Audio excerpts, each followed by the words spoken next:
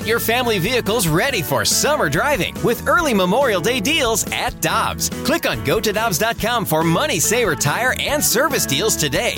Dobbs, with 43 locations, real deals are always close by.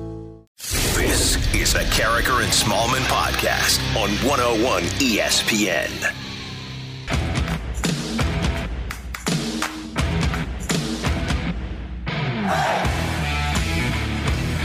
Good Monday morning, everyone, and welcome to Carricker and Smallman on a Monday morning on 101 ESPN at 7:01. Your time check brought to you by Clarkson Jewelers, an officially licensed Rolex jeweler.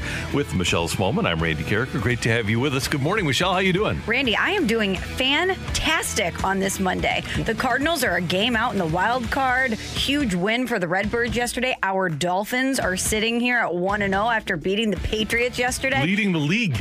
It's unbelievable. It was a very good weekend sports-wise for you and I. It was a very good Sunday. It was correct. It was a very good Sunday. We're going to not even discuss what happened on Saturday for some of our teams. Not great for our Mizzou Tigers and our Fighting Illini. Yeah. But we'll get them next time. And the Cardinals take 2 of 3. And Michelle, the Cardinals are absolutely rolling in September. They are now 6-6 in September. They're at 500 in September, and they're only one game out of the National League wildcard race spot. They've won 4 of 6, so they are rolling, taking a huge series versus the Reds, and it's good to see Nolan Arenado getting hot. This is something that the Cardinals need, and he told Greg Amsinger that they were going to play in the wild card, so it seems like he is ready to be the one to lead the charge to make sure that his prognostication becomes a reality. Big game-winning home run on Saturday, and then yesterday, first inning, the Cardinals are going to send Jay Happ to the mound, and they're against Sonny Gray. Runner aboard Arenado for his first at-bat. And the 2-0. Arenado with number 31. Into deep left. Off the Big Mac land. Back-to-back days with 2-run blasts. And it's 2-0. St. Louis. And Jay Happ and the Cardinal pitching staff made that hold up. Happ went 5 1/3, allowed only 2 hits. Garcia with a scoreless inning. He allowed a hit and struck out 2. What a revelation Luis Garcia has been. So has TJ McFarland, who went 2/3 of an inning, and then Cabrera and Gallegos cleaning things up. And glad that Arenado got that early home run because Sonny Gray went 7 innings. He allowed only 2 runs on 3 hits all day long. For sure. And circling back to Happ, it's good to see that outing, especially after the last outing he had where he just lasted 1 inning. I know that post-game he said it cost him several nights' sleep, that last outing. I believe it was on September 1st, maybe. Either way, it's good to see him rounding out and bouncing back from that last outing. Down the stretch here in the last 17 or so games, the Cardinals will need their veteran left-handers to step up. Doesn't look like they're getting Flaherty back as a starter, maybe out of the bullpen. So you're going to count on Happ and Lester, in addition to Waino, who pitches against the Mets tonight. And the Cardinals are just going to have to rely on people that they didn't think they were going to have to rely on opening day. Who thought we would be talking about Garcia and McFarland and how important they've been? That is not something I think we thought would be part of the conversation on September 13th. And I'm sure Michelle will get a lot of texts throughout the course of the day with the Cardinals only being a game out and the Cardinals going out and getting Lester and Happ and McFarland and Garcia. I'm sure the praise for John Mozeliak will be effusive throughout the course of the morning here on the text line and on the Twitter machine. Yeah, of course. I'm sure that everyone is waking up in St. Louis this morning. They're saying the Cardinals are a game out of this. They can actually do this, and they're rounding out into a favorable part of their schedule. Not only are they going to play the Padres coming up, you have a chance versus the Brewers, and then you have 2 series versus the Cubs. They could really do this and sneak into the postseason, and I'm sure everyone is going to be talking about John Mozeliak and some of the moves he made and giving him credit. Think about yesterday's win. Happ starts, then Garcia and McFarland before you get to Cabrera and Gallegos. And by the way, Cabrera was the Happ trade. Gallegos was the Luke Voit trade. And Arenado drives in the only runs of the game for the Cardinals. John Mozeliak's fingerprints all over Genius. it. Total genius. Now, another genius before the game had suggested that Nolan Arenado was getting ready to go on a hot streak. Why did Mike Shildt think that, and does he feel validated afterwards? Well, he's a good player, so it's not like I'm going out on a crazy ledge here. The guy's always, I feel like he's always taking good at-bats and is is productive. So, but he's just a really good player, and he's a guy that I know has worked hard all season and is just going to take his good at bats. And when he does that, he's going to give us everything he's got, and he's going to be productive for us. Huge swing today to get us on the board in that first, and pitcher stepped up, boy. Yes, they did. And so the Cardinals do move within a game. The Dodgers absolutely drilled the Padres 8-0. Max Scherzer perfect for 8 1/3, and he is able to collect his 3,000th career strikeout. 19th pitcher to get his 3,000th career strikeout. He's your Cy Young winner in the National League. I believe he is. Absolutely. Unbelievable performance again out of him. And Randy, to no surprise, the texts are rolling in about the Cardinals. Can I read you a few? Yeah, let's get a couple. 15 games out is not good, guys. Mo sucks, Schilt sucks. They have given away 23 games. That's from the 314. One game out, hello. From the 618, Mozeliak lucked into this success with Lester and Happ. Fire him. Just kidding. Great moves. Go Cardinals. Thank you, 618. Thanks for the text. We do appreciate it. Elsewhere in the race for the wild card spot, by the way, the Mets, and I don't know if people were watching last night, but what a fun game between the Mets and the Yankees. Francisco Lindor hit 3 home runs. After his second home run, Giancarlo Stanton had suggested, or no, the Mets thought that Stanton and the Yankees were stealing signs. And so Francisco Lindor rounds the bases, rounds second, and out to left field, acts like he's whistling because that was the way that the Mets were alleging that the Yankees stole signs. Stanton comes up and hits a home run and literally stops between second and third to talk to Francisco Lindor. Then Lindor wound up hitting a third home run of the game, and the Mets won and knocked off the Yankees, who are absolutely reeling.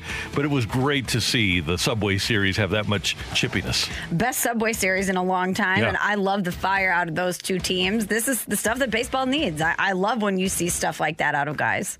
Tonight, Waino pitches in New York against the Mets, and Waino will pitch against a pitcher that's older than he is. 41-year-old Rich Hill goes against Waino tonight, and you'll see that game 6:10 on Bally Sports. Saturday, the Brewers with a combined no-hitter, Corbin Burns and Josh Hader, the 9th no-hitter of the MLB season. And Michelle, the old record was 7. So either pitching is great or offense is awful.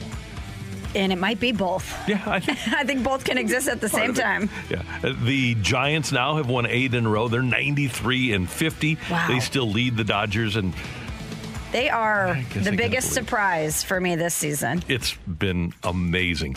Speaking of things that aren't surprises, the Miami Dolphins win their opener yesterday, 17-16 over the pretty hapless New England Patriots.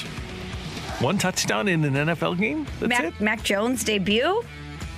Yeah, terrific. We're going to talk about that later. It has to be pretty sweet, though, for the Dolphins and their fans to get to spoil that party. After the Patriots have been so dominant for so long in that division, for it to be Mac Jones's big unveiling for the Patriots, supposed to be the next coming of Tom Brady. He was the chosen one from Bill Belichick, and for the Dolphins to be able to squeak out a win and ruin his debut, good day for us. And as we wake up this morning and we look at our AFC East standings, not only did the Patriots lose, but the Buffalo Bills lost to Pittsburgh. Surprising. The New York Jets lost to Carolina. Not surprising. And so who's in first place in the AFC East? All by their lonesome.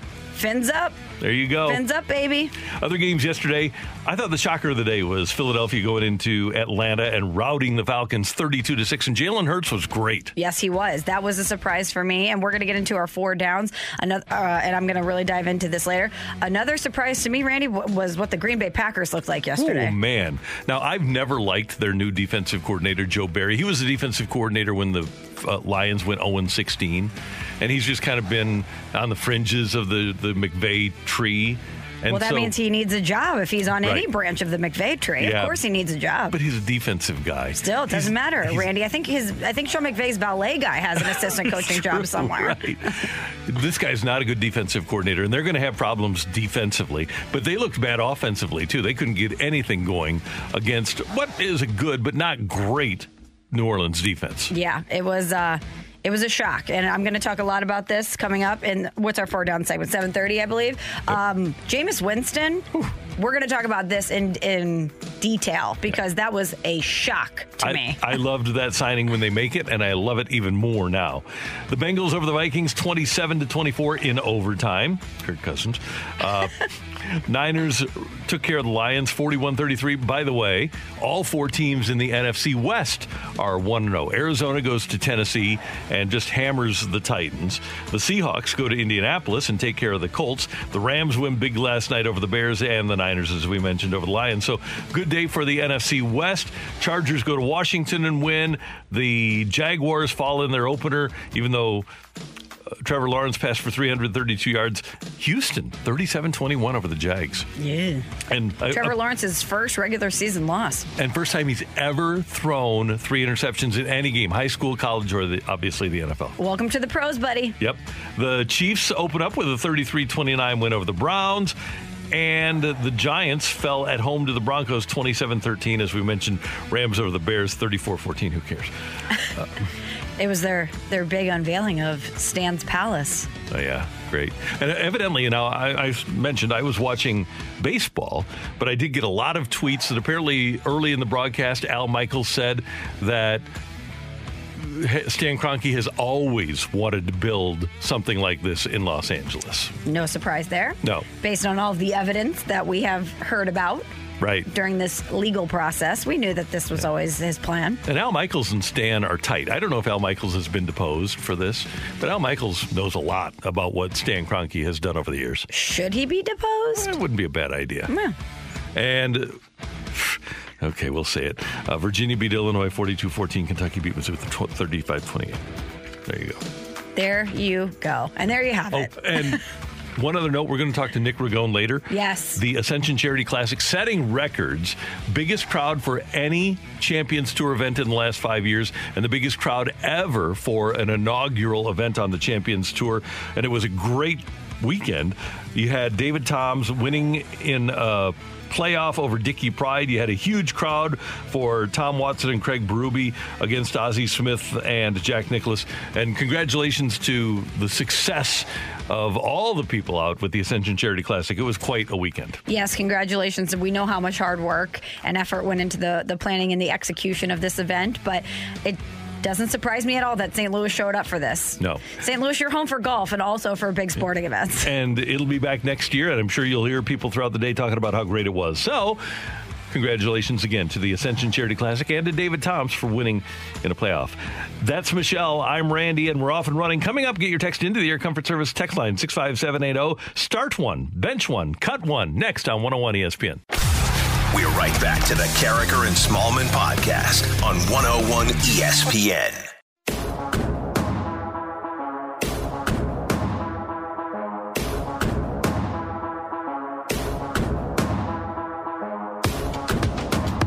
We do appreciate your text to the Air Comfort Service text line 65780 for a little game of start one, bench one, cut one. And Michelle, I'll get things started. This is an homage to the achievement of Max Scherzer yesterday. With his 3,000th strikeout, he becomes just the 19th pitcher to strike out 3,000. So start one, bench one, cut one. 3,000 strikeouts, 3,000 hits, or 500 home runs. Ooh. And 500 home runs. Okay.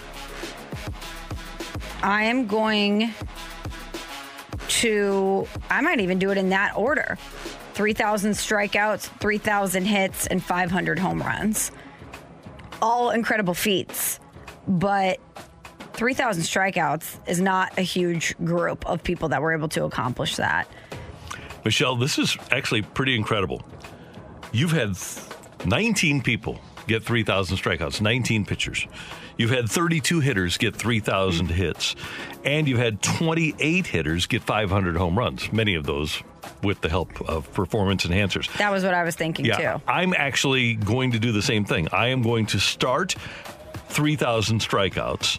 I am going to bench 3,000 hits, and because of the tainted nature of the home runs, I'm going to cut 500 home runs. All very hard things to accomplish, but yeah, I think 3,000 strikeouts might, if I'm looking at these from a difficulty standpoint, or which one is more of a rarity, I'm definitely going 3,000 strikeouts first. And I'm going to, now if you would have said 700 home runs, that would have been a different conversation. Yeah, definitely. But the 500 club, I think that's what I'll cut. I'll bench 3,000 hits, and I'm going to start the 3,000 strikeouts. Randy, looking at the standings, as we mentioned, your St. Louis Cardinals, a game out in the wild card. So I'm going to start one, bench one, cut one. The three teams behind the Dodgers in that race, the Padres, the Reds, and the Cardinals. Start one, bench one, cut one. Okay, this is tough. From I think that they'll be able to secure the spot standpoint. Secure the spot. All right. I am going to...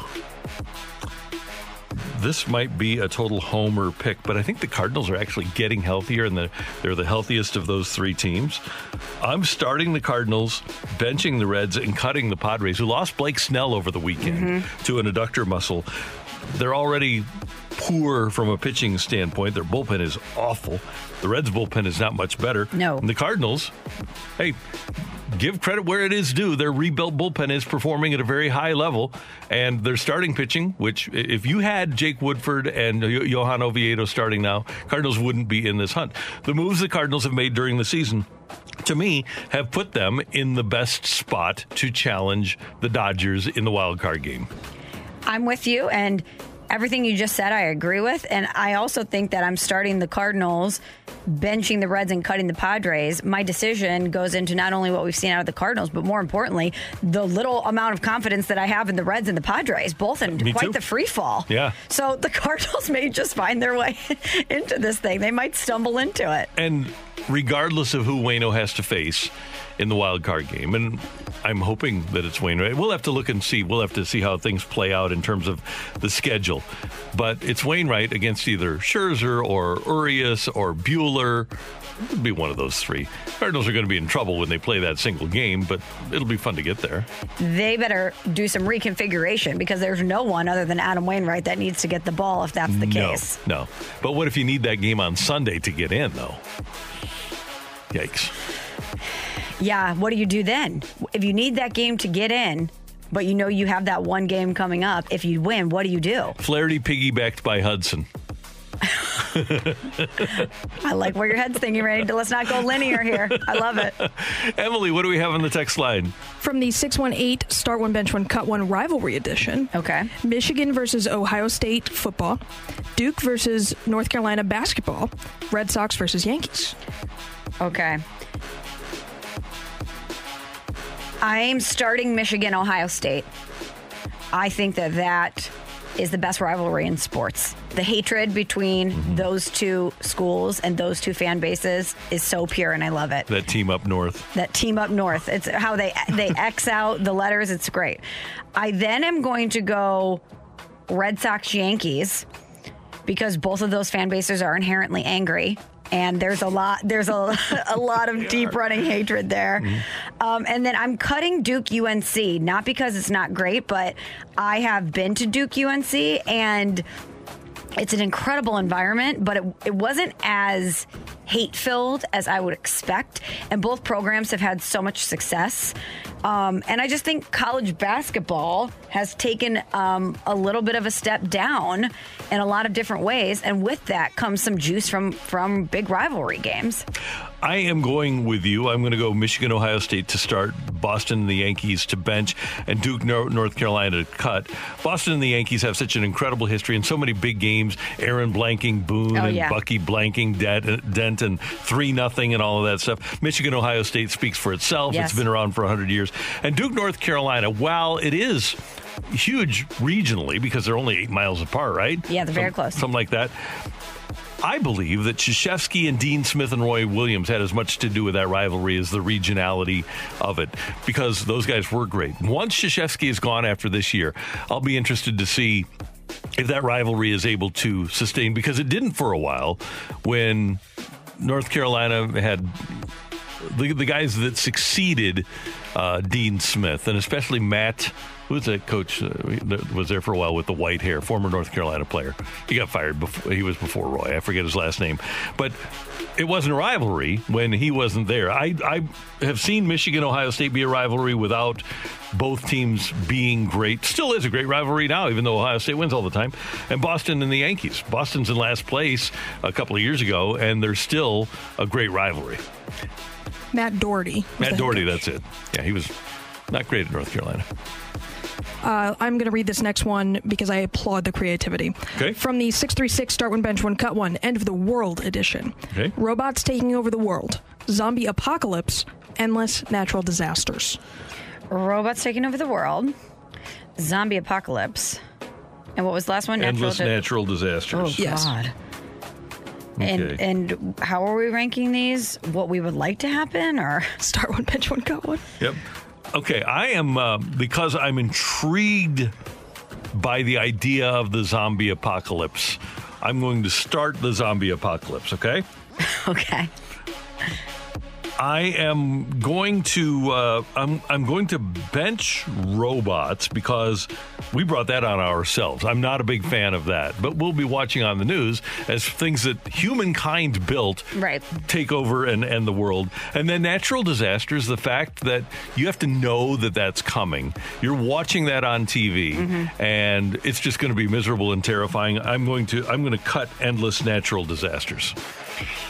Okay. I'm going to work in reverse here. Or actually, I'll go normally. So I am going to start robots because I think we have the greatest chance of defeating the robots. Okay. They may short circuit. Who knows if the programmers did it correctly? Spray water at them. Yeah, I was going to say there's ways to stop a robot. I would just get a bunch of those big trucks with the roller and just steamroll them. You know, there's ways to attack the robots. Good thought. Also, if we know anything about technology, just like your iPhone, eventually the battery will die. That's true. You know or what I if mean? something They goes can't wrong last with forever. them. Yeah. To fix them, people just have to unplug them and plug them back in. Yeah, we'll figure that out. Yeah. Now, zombie apocalypse will be a little bit more tricky, but I do think there's a way to defeat them. I don't know if it's garlic. I don't know if it's a cross. I don't know if it's laser beams. I'm sure with all of the information, though, that we have with zombies and zombie movies that we could figure out a way. And zombies cannot run. They aren't the most adept at being athletic, right? Generally? Right. And I don't know if this is necessarily zombies, but isn't it like a full moon or something? Like something could happen where the zombies will be ineffective. Right? Yeah. We could figure that out. Just drop them in acid. Right.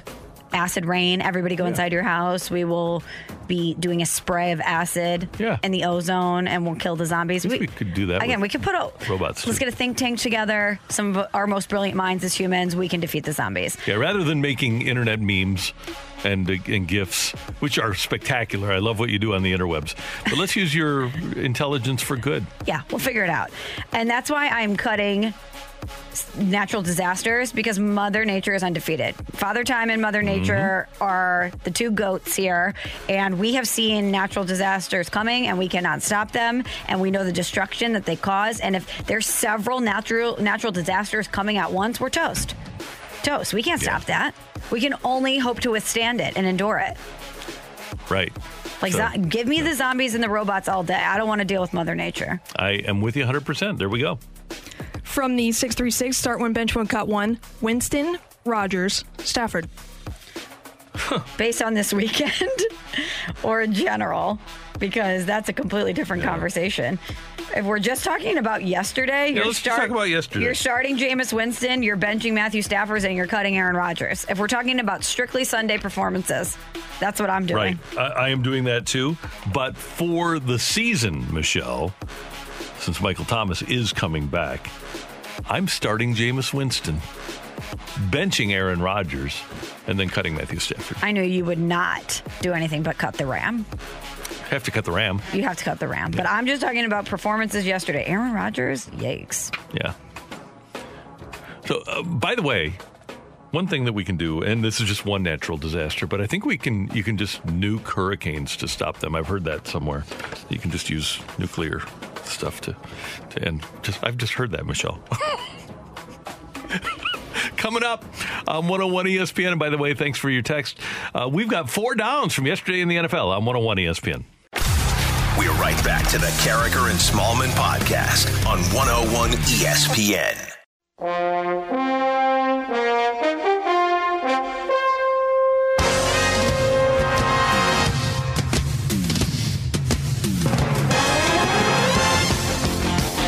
It is the Monday morning after Sunday 1 in the NFL, and it is time for Carricker and Smallman's 4 downs. First down.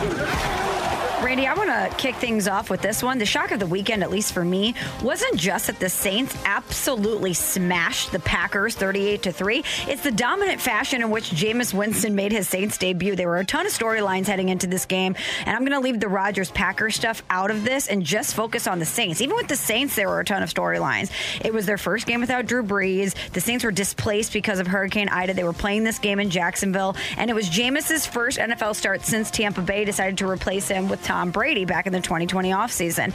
And I always say when someone shows you who they are, believe them. And I thought I knew who Jameis Winston is. I mean, this is the first player in league history to throw at least 30 touchdown passes and 30 interceptions in the same season. I believe Jameis Winston when he shows me that that's who he is. But either Sean Payton is a quarterback whisperer or he's a wizard, or the change of sceneries did Jameis Winston wonders, because he threw 5 touchdown passes with 0 turnovers, including a 55-yard touchdown pass in the fourth quarter. And after the game, Jameis Winston was asked, Jameis, what contributed to this awesome debut for you? How did the defense in the running game give overall shape to the way this played out, Jameis? Well, I just think we were prepared. You know, one thing my trainer, he told me, he said, what did he say? He just told us to be prepared. He doesn't need to remember what the trainer told him because he went out there and he executed. Now, New Orleans defense was also amazing in this game. 2 interceptions against the reigning MVP, Aaron Rodgers. They didn't let him get comfortable at all. And, Randy, it's just one game, and I'm going to need a bigger sample size before I become a Jameis Winston convert. But he was far and away the best quarterback in this game. He outplayed Aaron Rodgers. So go ahead, Jameis. Eat that W. You earned it. Wow. You are advocating eating the W. You never do that. But how can you not after what you saw yesterday? Again, I need a bigger sample size, but tip of the cap to Jameis. He looked great yesterday. Second down. All right, Michelle. Coming into the season, many people picked the Bills and the Browns to take steps forward and maybe even make the Super Bowl. A lot of other people thought, this is going to be it for the Steelers. They were down last year. They lost their last 5, lost in a playoff game. And so the Steelers are just going to be bad. But yesterday, Steelers got off to a bad start, down 10-0 at the half. But they came back to win 23-16 over Buffalo. Now, in our ESPN Pick'em poll, 86% of the people picked the Bills to beat Pittsburgh. I was one of them. ESPN, I picked the Steelers. Oh, look at you. ESPN's power rankings have Cleveland 7th and Buffalo 8th and the Steelers 15th. Don't ever sleep on the Pittsburgh Steelers. Come on, people. I love the upstart, but the Steelers have made the playoffs 9 times. In 14 seasons under Mike Tomlin, 31 times in the last 50 years. Ben Roethlisberger was able to bring his team back yesterday. They played great defense. They have a great scheme because of Mike Tomlin and that staff. Let's give some credit where credit is due to Pittsburgh. Before we start anointing people, let's respect the people that have been there before. We always love to do that. We always love to throw dirt on the grave before there's a body in the coffin. How many times have we done that with Tom Brady? We do it with the Steelers, and it was our mistake. Yeah, and I say our as a collective because I was one of the people that did not pick the Steelers in this game. And the Steelers, they've kind of got that devil magic thing going with Cleveland. Cincinnati probably isn't going to be great. The Ravens have lost their top 3 running backs now and their best cornerback. They've got all kinds of issues as they play Vegas tonight in their opener. I will not be surprised at all, Michelle, if we head into Week 18, Game 17 of the season, and the Steelers are just like the Cardinals, just always there. Third down. Hey. Let's go. Miami and the Dolphins, the greatest football team. We take the ball. That's right. Like no one's ever seen. I'm wearing my birthday present cap that Michelle gave me, my Miami Dolphins cap. It is a glorious hat, Randy. You look great in it. And the Miami Dolphins, they did win yesterday, 1-0, our Dolphins. They spoiled Mac Jones' debut. They held on for a 17-16 win over the New England Patriots. So, yes, Randy, we as the Dolphins are 1-0 this season. Tua finished 16 of 27 for 202 yards, a touchdown, 1 interception. And he also had a 3-yard touchdown run. The real story here is Miami's defense that looks legit. I'm really looking forward to see how they fare versus Josh Allen and the Bills coming up this weekend. Yes, because it's Monday, so this next weekend. And a lot of questions this season, heading into the season for the Dolphins about the offensive line, and I think those still persist after game one. But our head coach, Brian Flores, what did you think about the offensive line play yesterday? Without watching the film, it's hard to say whether he played well or didn't. Look, there was a lot of corrections to make from the game, I'm sure. But, I think Liam fought. Actually, I know that. I haven't watched the film, but I know he fought his butt off. And I'm sure there's some corrections to make, really, for him and really everyone on our team. And I hope they get those things corrected, because that is one question I have coming out of this game is the offensive line play. Will they be able to protect Tua? They'll be fine.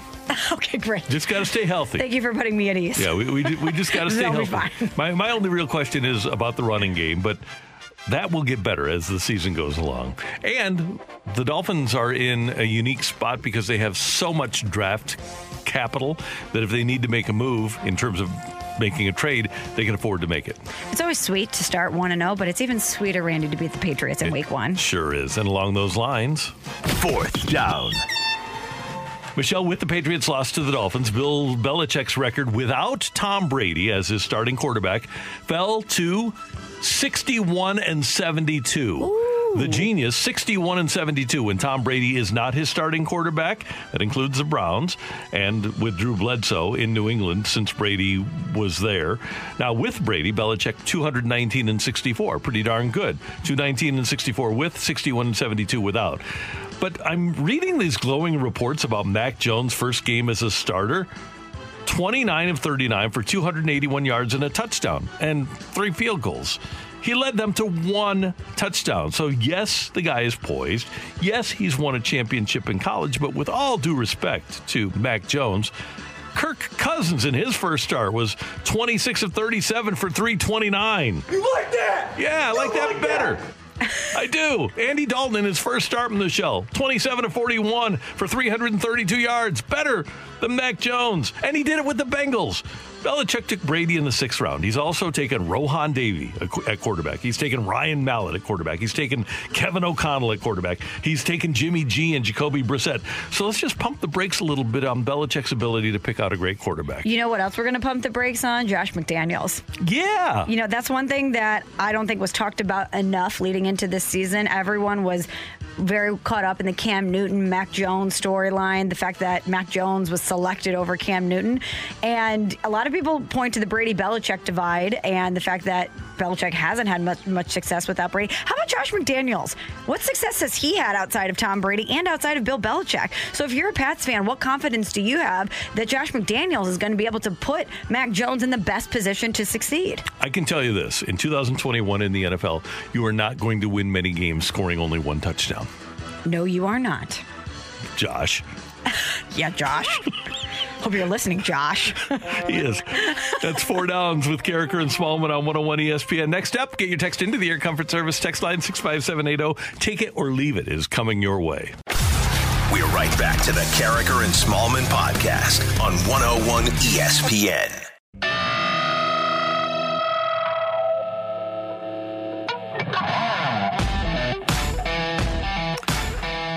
All right, we want your text to the Air Comfort Service text line 65780. Michelle, one of the headlines today and the latest news at Cardinals.com is closing speed on display as Cards top Reds. The Cardinals are 13-13 in their last 26 games, so take it or leave it.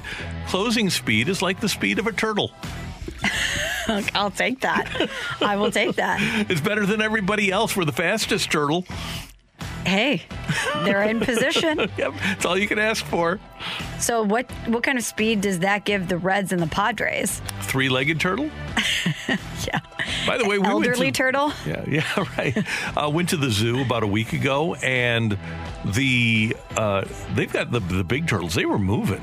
They were going faster than a normal turtle. Now, what kind of big turtles? We talking Galapagos turtles or what? And they've got 5 of them, and they're huge. They're moving along pretty well. Nice. Not like Harrison Bader fast. Not Tyler O'Neill fast? No, they were moving like Yachty. So those Galapagos turtles, they have really long lifespans, right? Yeah, they're like 150, I think. They live to be that old. Awesome. All right, Randy, let's talk a little football. So the 49ers, they traded up from number 12 to number 3 in the draft. They ended up securing Trey Lance. But according to Adam Schefter over the weekend, he had a report that the 49ers actually made that move in order to ensure that they could get Mac Jones, because they were so convinced that the Patriots were in love with Mac Jones that they wanted to be able to make their choice quarterback-wise after Trevor Lawrence went to the Jaguars and the Jets picked Zach Wilson. So they elected not to pick Mac Jones. They were obviously right about the Patriots and their infatuation with Mac Jones. But take it or leave it, the 49ers will not regret selecting Trey Lance over Mac Jones with that number 3 pick. That is a great one. And I am going to take that only because of the faith that I have in Kyle Shanahan. I really do think it's a coin flip. Mac Jones is a guy that has a ton of experience. He's won a national championship.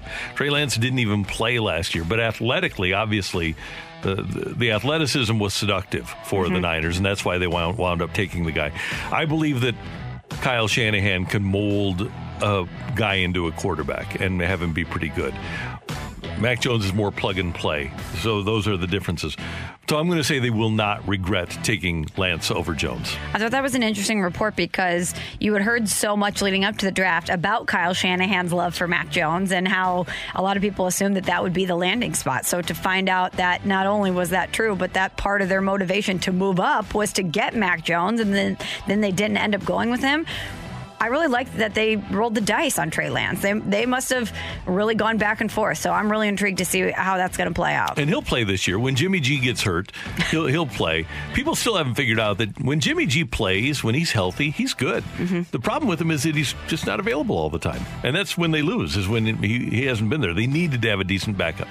Emily, what do we have on the text line? From the 618, take it or leave it, the Cardinals will sneak into the wild card and play one game against the Dodgers and win with Waino on the bump. Take it. I'm not betting against Adam Wainwright. Sorry, I'm not. Call me Harry the Homer. Go ahead. Been called worse. No, I'm not. Cardinals Dodgers postseason, it's worked out before. And I'm not betting against Adam Wainwright. I'm just not. So you are betting against Max Scherzer. Correct. I can't do that. I can't. As much as I love Waino, I'm going to take their lineup. I'm going to take the Dodgers lineup over the Cardinals lineup. But does Devil Magic not ring a bell? Who is going to be this year's Pete Kozma? My money's on Lars Nootbaar. That's a great call. Where is he? Does he play? I don't know. Do you play Carlson in center? Maybe it's like a late inning situation. I don't know. Okay, Lars Nootbaar. I like it. I don't know. Okay, I'm going to leave it. It's just his name has Devil Magic written all over it. It really does. It's got that energy, that fire. I could see it. From the 314, take it or leave it, Waino will pitch at least 7 innings with 6 or more strikeouts and no runs tonight. Oh, take that. Yeah, I'll take that. That's just who he is. That's what he's been doing. 7 innings? Take it. 6 strikeouts. Yeah, no runs. Yeah. Against the Mets? Come on. Yeah.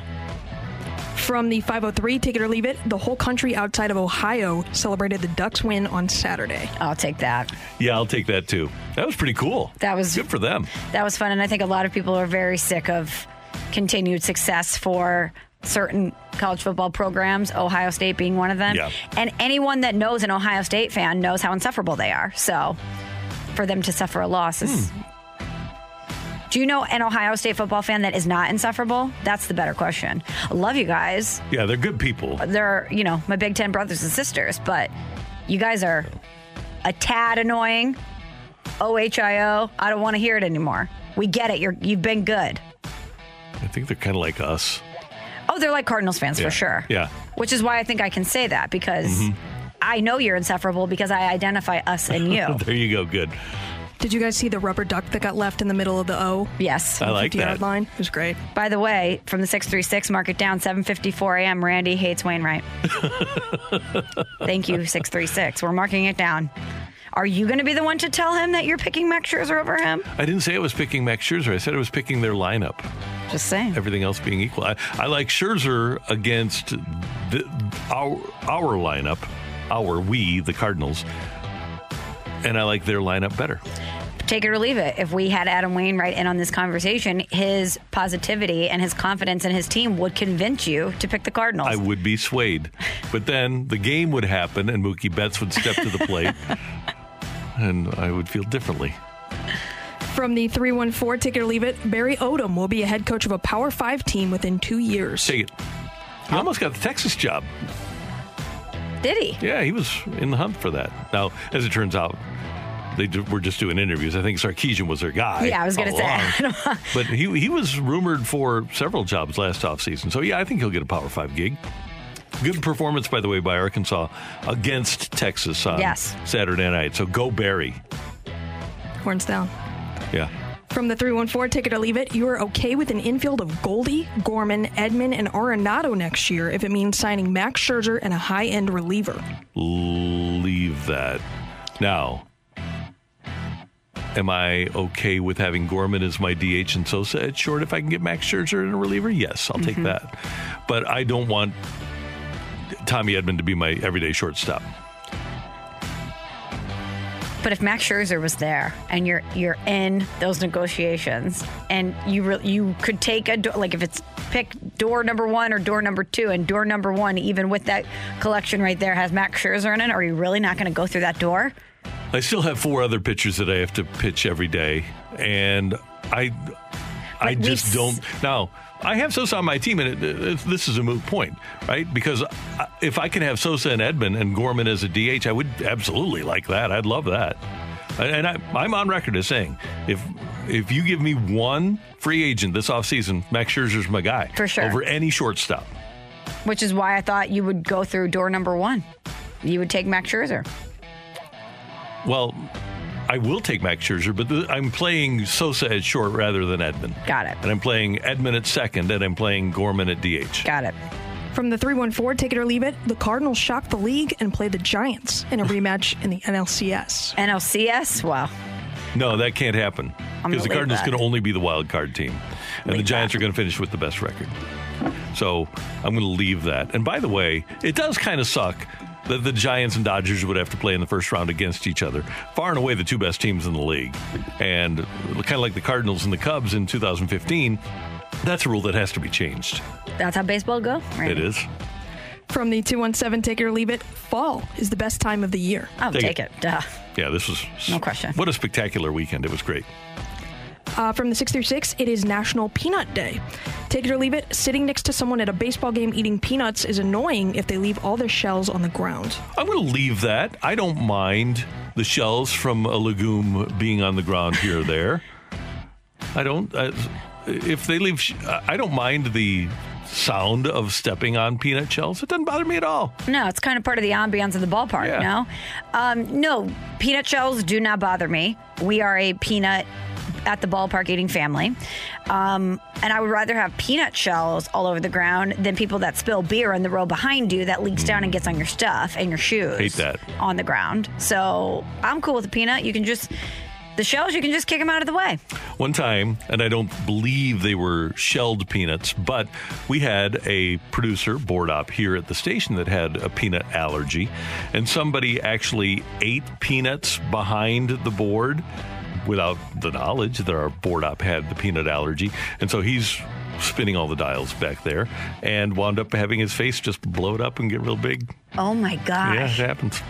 Be careful of peanut allergies. Yeah, no doubt. When I feed my dogs that particular legume, when I put a peanut in their mouth, I say, hope you don't have a peanut allergy, and then put it in their mouth. But I'm pretty sure that they don't because nothing has ever happened. I've been on a plane before where they have not served peanuts, or you can't open the peanut bags because someone has a peanut allergy, a severe peanut allergy. Good move on the part of the flight attendants there. Yeah, for sure. All right, I got one more good one real quick. From the 314 Take It or Leave It, Randy should find the 2021 MLB hunk of metal and kiss it. You got to take that. This is a take. You got to take that. The precedent has been set that when I kiss the trophy, whether it is the glorified chalice, the glorious chalice that is the Stanley Cup, and I did that during the playoffs. I was so mad at you. I've got photos. You were mad. I was actually mad. I've never been mad at Randy in my entire life except for that one moment. But thank you for doing it. You were the reason. So if I can get my hands on the hunk of metal for 2021. I'll give it a kiss for everybody in Cardinal Nation. Do you think if the Blues would have lost in Game 7, that you would have been the biggest villain in town because you kissed the cup? We are in St. Louis, Michelle. I would have been murdered. Like an international soccer game, you have to be escorted out. Yep. There's no doubt about it. No, I was like, Randy, we are so superstitious. You and I were going to buy black salt on the black market to reverse the curse. And the number one thing is that you don't touch the cup before you've earned it. And here you are planting one on it. I interfered. Hey, it worked. We win. It worked, but... So you're welcome, St. Louis. All roads lead to hardware from the 314. That's right. That's right. Thanks, Emily. Thank you. And thanks very much for your texts to Take It or Leave It. Coming up, the Cardinals take 2 of 3 from the Reds over the weekend. Here come the Cardinals on 101 ESPN. We're right back to the Carricker and Smallman podcast on 101 ESPN.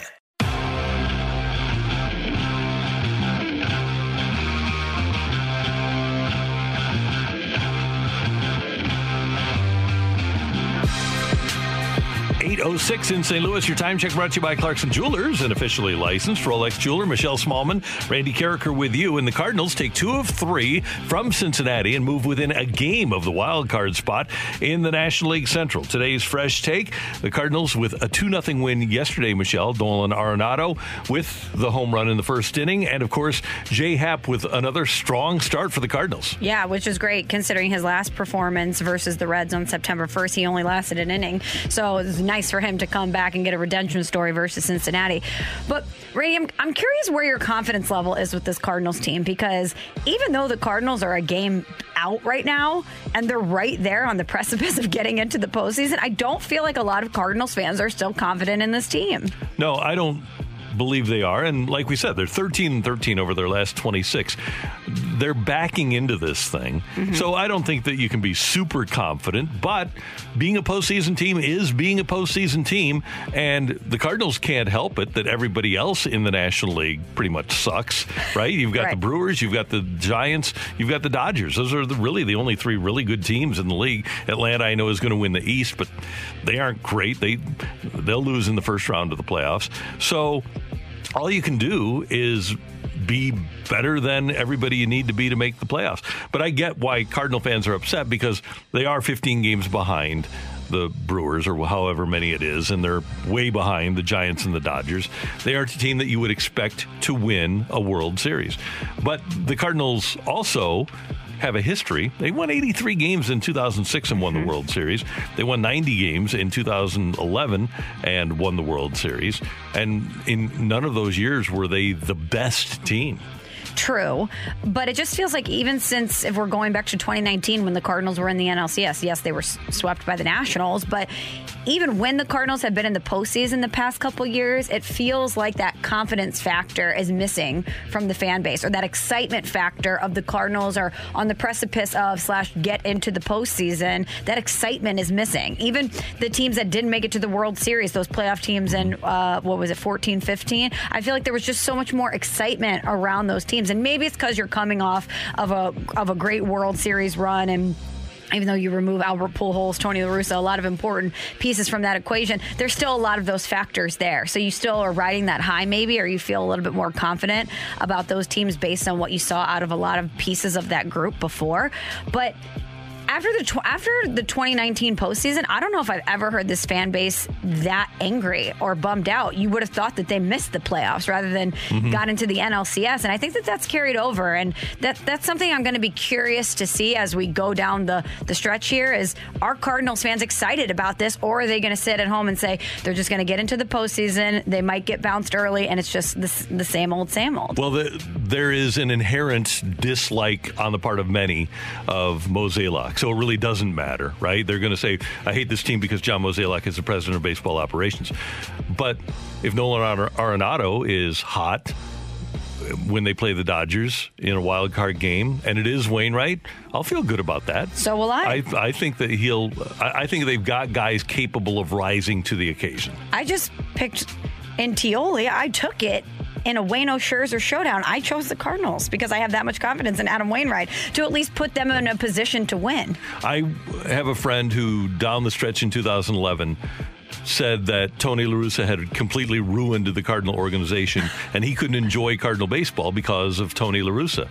And there are people that feel that way about Mozeliak. So it doesn't matter how many games they win, as long as Mo is in charge. I guarantee you there will be people that will text in right now that say they could win 100 games and I wouldn't like the Cardinals because John Mozeliak is their Pobo, because they're tired of him and they want something new and fresh like Neil Huntington to be their GM.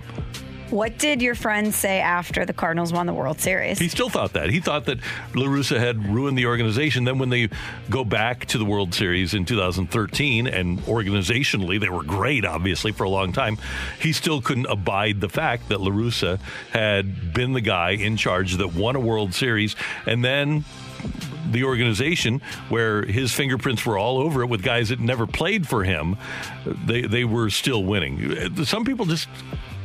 They just don't like people. True. And they let that cloud their love for their team. Here's a text from the 636. It has nothing to do with Mo, but Smallman just nailed my feelings here. I can't get excited about the playoffs because they just don't have what it takes to finish this. And that was a prevailing sentiment in 2006, without question.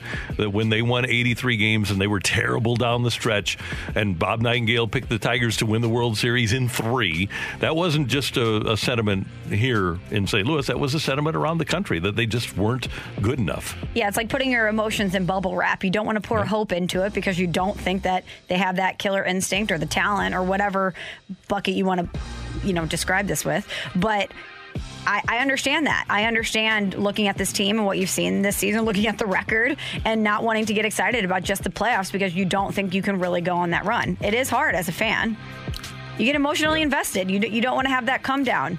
Or you don't really want to put your confidence in something that you don't 100% believe in. And I think you can logically say, well, if there were more good teams in the league, they wouldn't be there. But that is logical. But the reality of the situation will be that if the Cardinals get in, they will have had the ability to back in. And we talk about the Cardinals dealing with Jack Flaherty not being around and the injuries that they've had to deal with and rebuilding the bullpen. Michelle, you look at the Padres now with the problems that Yu Darvish is dealing with. They lose Snell over the course of the weekend. Fernando Tatis with a shoulder. They moved him back to shortstop now. You look at the Reds and the problems that they've had in their bullpen. A lot of teams have dealt with adversity. Mike Schilt said yesterday that the Cardinals, when he looks at the big picture for them, that they've had their fair share. I said the whole way. I mean, this is a club that, has had its more than share of adversity. We've had a lot of moving parts, part of the gig. We get it. We've had some tough blows to some key members. We've had some tough games that we've been able to win a lot of. We've had a couple that really hurt the end. But, this is a team that's hungry. It's going to fight. We're going to stay together, and we're going to keep preparing, and we're going to continue to get after each other, get after everybody we play. And, it's a talented team. And like Kamish said, man, we're in that last turn around the stretch, man, and we're ready to go at it. And we're going to go as hard as we can, as fast as we can, and whatever happens. We're going to play as clean as we can, as tough as we can, and regardless of who we play, we're going to play and keep fighting. If you're a fan of this team, you got to respect that and appreciate that. And I think fans of this team will respect and appreciate the fact that they're coming around the bend and it seems like they're putting themselves at least in a position to make the playoffs. However, yes, the Cardinals have dealt with a lot this season. When you lose your ace in Jack Flaherty at any point, that's going to be difficult. The Dodgers lost Trevor Bauer. Cody Bellinger, a former MVP, is hitting 160 for the Dodgers. You mentioned the Reds, you mentioned the Giants. Every team deals with injuries, and a lot of the teams that the Cardinals are chasing, or at least in the race with, also have dealt with a lot. And teams like the Dodgers go out and realize that they have a really good team. They have a great chance to repeat. And so when something happens, they put their chips in. They go out, they get Trey Turner, they get Max Scherzer, they go for it. And I give them all the credit in the world for doing that, because there are a lot of teams that there's no chance they'd trade their top 2 prospects, but they want to win another World Series. And, oh, by the way, even if the Cardinals had offered their top 2 prospects, Liberatore and Gorman, in a deal to Washington for Scherzer and Turner, the Dodgers offer was better because their top 2 prospects were better than the Cardinals' top 2 prospects. That's how good the Dodgers are. Their organization they're the creme de la creme, and there's nobody close right now. Yankees aren't close. Astros aren't close. There's no organization that's doing it better than the Dodgers are. Right. But yes, the Cardinals have dealt with a lot, but I mean, we're getting so many texts. The Mets lost DeGrom. The Brewers have had so many injuries. Right. Every team in baseball has dealt with a lot Right. This has been a weird year where there really isn't a team that hasn't had to deal with any adversity whatsoever. And, the Cardinals are in the same group. And if you can deal with adversity and still be in the playoff hunt on September 13th, that should be a good thing. For sure. But in many cases this year, it's not considered to be the case. That is today's Fresh Take on 101 ESPN. Next up, the Blues getting underway here in just a week or so, and we're going to talk to Chris Kerber about the start of training camp and who he's keeping an eye on. That's next on 101 ESPN. We're right back to the Carricker and Smallman podcast on 101 ESPN.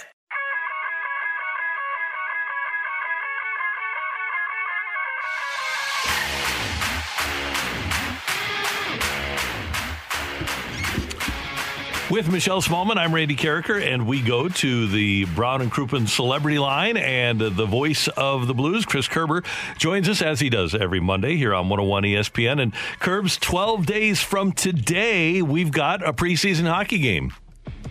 Isn't that unbelievable? It's great. I mean, I'm excited. I saw Ryan O'Reilly last night. I can't wait to get it going. And as training camp starts, I want to get from you. Obviously, we're all going to be intrigued by number 91 being on the ice. But based upon the last couple of years when the Blues have been knocked out in the first round, what are you going to be looking at? You know what? Cohesiveness. I think that the one thing that is something, that's kind of been missing since the bubble in Edmonton, coming out of the lockdown and things, this team just hasn't had that togetherness that you feel. And now, maybe it's been there, and because we weren't able to be around the team, you didn't feel it as much, but it didn't look cohesive on the ice. So I think the fact that Craig Berube and this team has had a full offseason, I think that the fact that they're going to have a full training camp, there's going to be 8 preseason games to take a good look at some guys, and then get some other guys in going. I think that that's going to bode well for this hockey team. Plus, you've got the new additions of Buchnevich and Brandon Saad, that need to work in, that need to get to know their teammates even better. And I think that that's going to be a key. So for me in the early going, I think it's going to be overall cohesiveness and an all-around level of team play. Curbs, we've talked a lot about Colton Parayko. We've certainly talked a lot about Vladimir Tarasenko. You mentioned the new additions in Buchnevich and Saad. Who's somebody on this team that you think we aren't talking about enough that could be a major X factor heading into this season? Well, you know what, to me, one of the real keys to the season, and I haven't, we've got the charity golf tournament today for the team and for Blues for Kids, so may find out a little bit more here, but I'd like to kind of get an update on the health and the overall status of Oscar Sundqvist. I think that the fact that this guy can slide into a top line role, a second line role, play third, fourth line roles, and be effective in every aspect of the game in that role is such a linchpin to what is important for this hockey team. So I think one of those things, Michelle, is his overall health. And then, the other question then I think is going to really keep an eye on going into this training camp is going to be, what does the bottom half of the Blues defense shape out to look like? How does Nico Mikkola look? Does Jake Wallman continue what started last season towards the end of the year when he started playing really well? Does a Scott Perunovich come in and open some eyes and take some ice time? How does all that play out in rounding out where the Blues are defensively? And that to me, is going to be another real big storyline to watch. Curbs, one thing that happened last year is that because of a rough couple of games to start his career, Ville Husso wound up with not great numbers, but really after his first 2 or 3 games, he was terrific as a backup, but it's going to be different over the course of 82 games as opposed to 56. I'm interested to see how much he gets used and what he does this year heading into his second year. Yeah, assuming your goaltenders stay healthy, you're still looking at a situation where most starting goaltenders are playing 55 to 60 games, which still is going to leave you, in that 22 to 25 range for that backup goaltender. And they need to be successful ones. You know how important those points are no matter who you're playing on a night-in, night-out basis. So He had a real hiccup for some reason with that first shot of the game for a while, but when he settled in, he played really, really well and was really athletic, which you can understand why the St. Louis Blues have been high on him for quite some time. So, yeah, he's going to be an important one from a consistency standpoint. And then, frankly, Randy, beyond that, I guess you still have to watch the depth below that. And who's going to fill in if one of those guys ends up going down? So I don't know that the Blues are as deep in the goaltending area maybe as they've been recently. So the help of those two guys, especially Jordan Binnington, is going to be really important. Curbs, I wanted to ask you about David Backes because we haven't spoken to you since he signed the one-day contract with the Blues and officially retired from the NHL. I think a lot of people have assumed or hoped that David Backes could assume some sort of role within the Blues organization. But what do you think he would be good at when you look at his future, his post-playing career? Well, I mean, I think one of the values that somebody like a David Backes or just about any player that is interested in hockey ops shortly after they retire bring is frankly a chance to step in and just kind of learn what being part of hockey ops is all about. But what they bring an invaluable knowledge of things that are really fresh on the ice.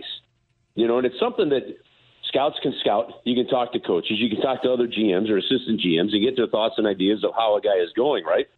But somebody right off the ice can sit there and say, no, I played against him. This is what we saw when we were out there. No, I knew that we could run the guy out of the game if we did this. Or maybe it's, hey, when things got real tight, this guy's game really picked up. He's a good one. So to me, a role right off the bat for somebody like David is one where you can just come in and you can advise the team, on some of the guys that are still playing when they're looking at potential trades, scouting reports, things along those kind of lines. But I get the sense from talking with him, Michelle, though, that, right now with the age of his kids and all that, it's time to play dad. And not jam your schedule up too much so where you can't be around from the family standpoint the way you want to be. Curbs, one other thing from me, and that's in regards to Perunovich. You mentioned him earlier. And a few years ago, camp started, then the Blues had their the prospect camp up in Traverse City, and that's when they really got an eyeful of Colton Parayko. They made him the captain of their prospects camp team, and he kind of took charge up there. I wonder if Perunovich could be on a similar path. Not that he would start opening night and play 82 games, but that prospect camp seems to be a great opportunity for a young player to really catch a team's eye. No, and it does. His last year at Minnesota Duluth, when he just dominated, and he played those 3 years because he wanted to go back and win national championships. He averaged over a point a game. Now, a lot of those points were in assists, from an offensive standpoint, but he's got that ability. If you're the Blues and you want to elevate somebody, you're right. That's an opportunity to kind of put him in a leadership role, in that camp and see how things respond. The other guy that's actually going to that camp, to me, that is a real interesting one to watch, Randy, would be Dakota Joshua. Mm-hmm. We saw Dakota Joshua come in, and when they put him in the lineup, and he was a winger, and they decided, well, let's put him at center. He never looked out of place. I mean, sure, there were going to be some mistakes or two, but he never seemed to look out of place. He put himself in the right position, and started making plays on the ice. Those are the two guys that I think going into this prospect camp can assume leadership roles, can take on the responsibilities, and then they can use that as a real stepping stone. And the advantage that they're going to have is they're going to be playing in a camp-type setting. They're going to be playing some games, and then when they come back to the main camp after that, they will already have the juices going, which gives them a slight opportunity as other guys are kind of just getting started from a camp perspective to really shine and stand out a little bit, and they need to do it. And go back to what we've talked about a lot over the last few years. Every single year you get into this, right? Okay, what's Robert Thomas going to do? What's Zach Sanford going to do? What's Sammy Blais going to do? All the young guys. These guys are now in that category. What are they going to do to force Craig Berube and Doug Armstrong's hand that says, okay, they have to be in the lineup. They've earned it, and I want them in the lineup. And whose spot are they going to take? Much like, as you mentioned, Colton Parayko did and Joel Edmondson did a few years ago when it looked like it was supposed to be two other guys coming in and taking it. Those guys took jobs. Finally, as you prepare for the Blues for Kids golf tournament, how is Chris Kerber's sweet left-handed golf swing doing? You know what? It's actually been okay. It's been pretty decent lately. The putting has actually surprised me a little bit. So I've cut down on the slice. I can keep more balls in play. I still don't get any height off of some of my clubs like some guys do. I got a sweeping swing rather than a come-down swing on the ball. So But it'll be good. The tournament's out of Belle Reve. They raise a ton of money for Blues for Kids. You know, Blues for Kids has distributed over $9.5 million in the community, and $5 million of that in the last 5 years alone. I mean, it's really something, and it's the support of the business leaders and these great companies that help us out to do it. So it'll be a great day out there today. That's awesome. Have a great time, Curbs. Always appreciate your time, and we'll talk to you soon. Okay, you got it. Have an awesome week, you too. You too. See you later. 12 days from today, the first Blues preseason game. Hard to believe. It gets here in a hurry. That's Michelle. I'm Randy. Next up, The Fight on 101 ESPN. We're right back to the Carricker and Smallman podcast on 101 ESPN. Welcome to The Fight on Carricker and Smallman. In the red corner, Average Joe Listener. And in the blue corner, the undisputed king of morning drive. Please welcome Randy Carricker.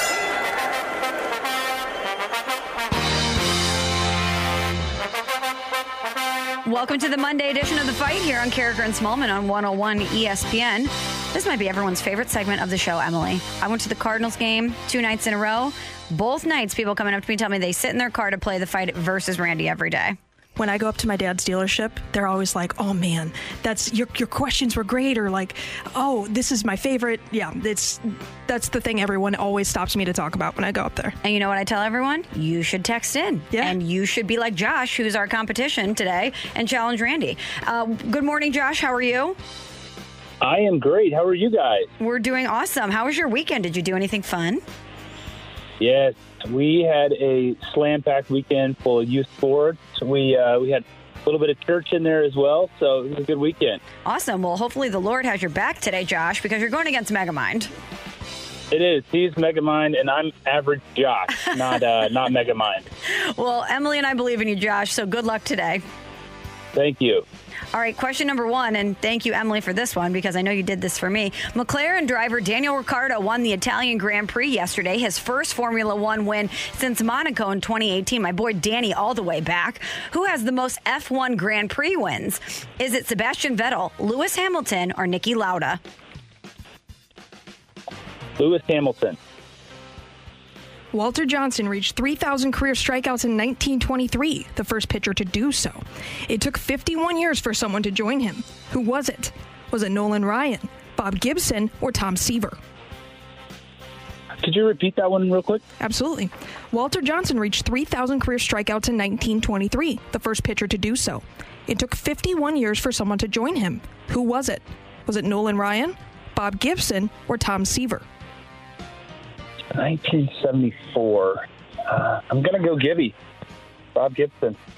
Question number 3 for you, Josh. Cardinals quarterback Kyler Murray had a great game yesterday, throwing for 4 touchdowns and taking one in himself in the team's 38-13 win over Tennessee. Murray is currently tied for 8th on Arizona's all-time passing touchdown list. Who is first? Is it Carson Palmer, Kurt Warner, or Jim Hart? Oh, you guys, these are good questions today. Emily. Real good questions. Tip of the cap. Thank you. I am going to go with Carson Palmer. And on this date in 1969, Bobby Bonds became the 4th player in MLB history to join the 30-30 club. Who is the most recent? Is it Ronald Acuna Jr., Christian Yelich, or Mookie Betts? I believe it is Christian Yelich.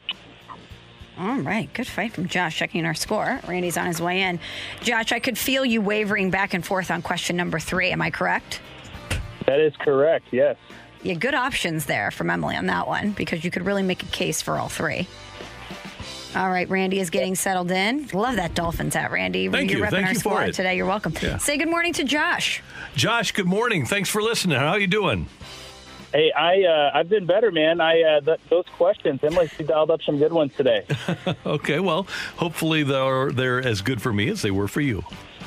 And Randy, I have to warn you, Josh was telling us about his weekend, and he went to church yesterday, so the Lord has his back on this one.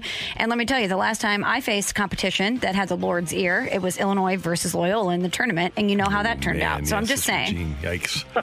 Probably should have said a prayer yesterday. Good point. All right? Okay. Just telling you. So good luck, Randy, to you. Thank you. I need it. Question number 1. McLaren driver Daniel Ricciardo won the Italian Grand Prix yesterday, his first Formula One win since Monaco 2018. Awesome day. Who has the most F1 Grand Prix wins?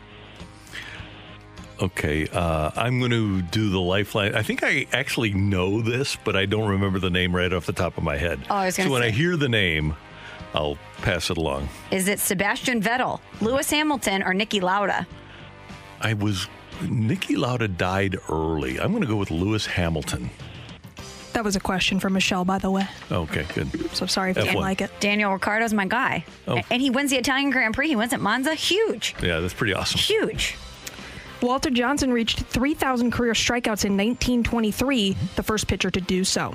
It took 51 years for someone to join him. Who was it? What was the year that he did it? 1923. So 50 years later would have been Bob Gibson, I believe, in 1974. Cardinals quarterback Kyler Murray had a great game yesterday, throwing for 4 touchdowns. He took one in himself in the team's 38-13 win over Tennessee. Murray is currently tied for 8th on Arizona's all-time passing touchdowns list. Who's number 1? Jim Hart. And on this day in 1969, Bobby Bonds became the 4th player in MLB history to join the 30-30 club. Who was the most recent?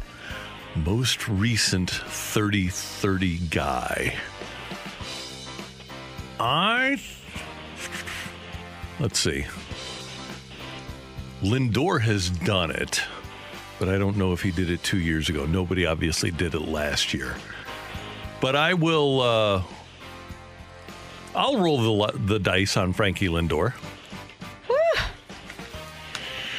We've got a tie, Oh. ladies and gentlemen. We have a tie on a Monday. I need to stand up out of my chair because this is going to be a good one. Josh has some strong competition today, Randy. Both of you got 3 correct, by the way. Each one of you got a different one incorrect, by the way, which we'll reveal here in a second. All right, Josh, here's how this is going to work. I'm going to read the tiebreaker question. Randy's going to write down his answer on his ever-dwindling sheet of Edward Jones Dome Rams. Plenty more where there. Paper there. You're going to get first crack at this. We're going to give you about 10 seconds to give us your answer. Randy will reveal what he has written down. First person to get it correct or closest to the pin wins. Are you ready, Josh? I'm ready. Randy, are you ready? I am ready as well. Here, gentlemen, is your tiebreaker question. How many passing touchdowns did Tua Tagovailoa have in his sophomore year at Alabama? Which was 2018. Right. How many passing touchdowns did Tua have in his sophomore year at Alabama, 2018? Okay, I am going to go with... Okay. You want me to go ahead and share my answer now, or Yes, go do ahead. I wait? Go ahead, Josh. Okay. I am going to go with 34. 34. Strong guess. Randy. 37. 37. Oh, that's tight, Randy. Come on, give me some space. I know this is almost like a Price is Right I had to. showcase showdown. I wrote it down before you even said 34. He did. I know, I I believe you. He wrote it down immediately using a Sharpie. Can confirm. Emily, let us know who won. The winner and still champion of the fight, Randy Carricker. The Fight, sponsored by Ryan Kelly and HeroLoan.com. Check out how they help veterans and service members at the new and improved HeroLoan.com. Josh, you were so close. But Randy edged you out. He was closer to the pin in the tiebreaker. So let's roll it back. The driver with the most F1 Grand Prix wins is Lewis Hamilton with 99. And by the way, somebody texted in that Niki Lauda is still alive. So I didn't know that. He died in 2019. He did? Lauda did? Double-checked, Okay. Yes. So he's not still alive. So breaking news to a texter here. Yeah. Niki Lauda. Dead. No longer with us. Lewis Hamilton, very scary crash, by the way, over the weekend, too. The halo probably saved his life. Really scary. So Walter Johnson. So the halo prevented him from getting a halo. Correct. Got Correct. Yes. Walter Johnson reached 3,000 career strikeouts in 1923. It was the first pitcher to do so. 51 years for Bob Gibson to join him. July 17th, 1974 was the date in which Gibby reached that feat. The quarterback that is number 1 on Arizona's all-time passing touchdowns list is Jim Hart with 209. Kurt Warner is 5th on that list with 100. Carson Palmer is 4th with 105. Those are the other options. And the most recent player to join the 30-30 club is Christian Yelich, September 7th, 2019. The other options, Randy, were Ronald Acuna Jr., August 23rd, 2019, or Mookie Betts, which was September 26th, 2018. And the tiebreaker question, how many passing touchdowns did Tua have in his sophomore year at Alabama? Randy guessed 37. Josh guessed 34. The correct answer, both of you underestimated Tua a bit, 43. 43 passing touchdowns for Tua at Alabama in 2018. But Josh, incredible fight out of you. Thank you for competing. Thanks for listening, and we hope you have a great week. All right. Thank you, guys. Thanks, Josh. Take care. Josh with us on 101 ESPN. Coming up, it was a very successful weekend at Norwood Hills Country Club in the inaugural Ascension Charity Classic presented by Emerson. Nick Ragone is going to join us to talk about the successes next on 101 ESPN. We're right back to the Carricker and Smallman podcast on 101 ESPN. Welcome back to Carricker and Smallman on 101 ESPN. Michelle and Randy, and what a weekend it was over at Norwood Hills Country Club for the inaugural Ascension Charity Classic presented by Emerson. And joining us now is Nick Ragone from Ascension, and we've talked to him a lot leading up to the tournament, which was just an amazing success. Nick, first of all, thanks for joining us this morning, and congratulations on the success of the tournament over the weekend. Thank you, Randy and Michelle. And if I try to script this whole week and then the Sunday, I couldn't have done it because nobody would have believed it. The script, the perfect weather, the field, the attendance, the 9/11 ceremony we did on Saturday. And then to have that ending, I just have to say, with David Toms and Dickey making that putt, going into a playoff, David winning it, which he's an amazing, gracious, humble man. And then for him, on the Golf Channel, fighting back tears, unsolicited, to say this felt like a PGA Tour event, and that made a difference. It just, in an instant, validated everything that I've been saying on your show and elsewhere for the last 2 years, which is this is going to be special. And I'm choking back tears. It's just, I cannot believe it, how perfectly it went. Well, it was a great weekend, Nick, and record-setting crowds. We knew there was going to be a lot of fans there, but they really showed up to support. What was the response that you were hearing from the golfers or from out-of-towners who came about the support that St. Louis showed this event? On Sunday, I wanted to thank a few of the guys as they were coming in and invite them back. And they came and found me and thanked me and said, we are coming back. And I will tell you, Ernie Els committed already. And not only are they coming back, they raved about the course. They raved about the accommodations. They knew the mission. They were like, we love that you're trying to support charities in this part of town. And so and here's the best part. A bunch of the guys, and I'm not going to name names, big name players said, we're coming back and we're going to make sure whoever wasn't in the field this year is coming next year. We want them to come experience. And you could kind of figure out some of those names, but they said that this is an elite event. They were just, Bernard Longer called Norwood an old, beautiful gem. Ernie Yell said, I love this place. These are public quotes. They really, really affirmed what we're trying to do. And let's give a ton of credit to the superintendent over there. I was actually walking with Jay Delsing on Saturday, and he was saying this is as nice as any course I've ever been on the tour. And the course was just in magnificent shape. Yeah, Mike Knoll and his team have done an extraordinary job. I heard I was with Jose Maria Olazabal a week before on Thursday. He came in early to practice, and I followed him a few holes, and he said to me, these are the best greens and the best fairways we've seen in 2 years. And this is Jose Maria. He's played on some good courses. And to a person, I heard that. And I want to also, I'd be remiss in not thanking the entire team, my colleague Steve Spratt, who put this together, Dan Sullivan, Tim Heitman, Alonzo Bird. We had 1,000 volunteers, and I know I saw you out there, Randy. It takes a village to put together a tournament. 1,000 volunteers, by the way, is more than most tournaments have, and we had to cap it at 1,000. But the team that put this together, it was flawless. I've heard nothing but compliments about the parking, the accommodations, food service. To do that in year one, we're going to make it better. But, boy, what a great start. Nick, relative to other recent Champions Tour events, do you have numbers yet? Do you have attendance numbers to show how the Ascension stacks up? Yeah, I do. So for the week, we did 51,000 fans, which, to put that in perspective, the commissioner said if you do 30,000, which is the number I was thinking, it'd be their best week of the year. So we did 51,000. It was the best week in 5 years. It was the most ever in the history of the tour for a first-time event. Other than the majors, it was the biggest event in 5 years. So to do that in year one, I've been saying for 2 years that this was going to happen, and anybody who knows St. Louis sports knew that we were going to come out and support it. But for the rest of the country, if you saw the Golf Channel coverage, they were effusive in their praise of St. Louis again doing it, comparing it to the great event at Bellerive in 2018. And I think as we sell sports, it's part of the charm of our region. We have another great proof point that talks about why this is the best sports region in the country. Nick, this was a successful weekend by any measure, but what's something that maybe you took away from this weekend that you would like to maybe alter or add moving forward? We're going to build on stuff and make it better. I can tell you the 17th hole turned out to be a really fun area. That was where Club 314 was, and the build out on 17 was great. And we're going to continue to build that out. It seemed like that was kind of where the party was happening down there, and I got a lot of great feedback on that. And we're thinking about branding 17, 17 on the hill, and because it's an amphitheater, and maybe we'll bring in some of the food from the hill because we have the food trucks there, and that seemed to be a big hit. So I think next year we're going to brand that 17 on the hill and kind of make it our version of not quite what they have at the Waste Management. We want to be a bit more subdued and civil, but make that the fun party area.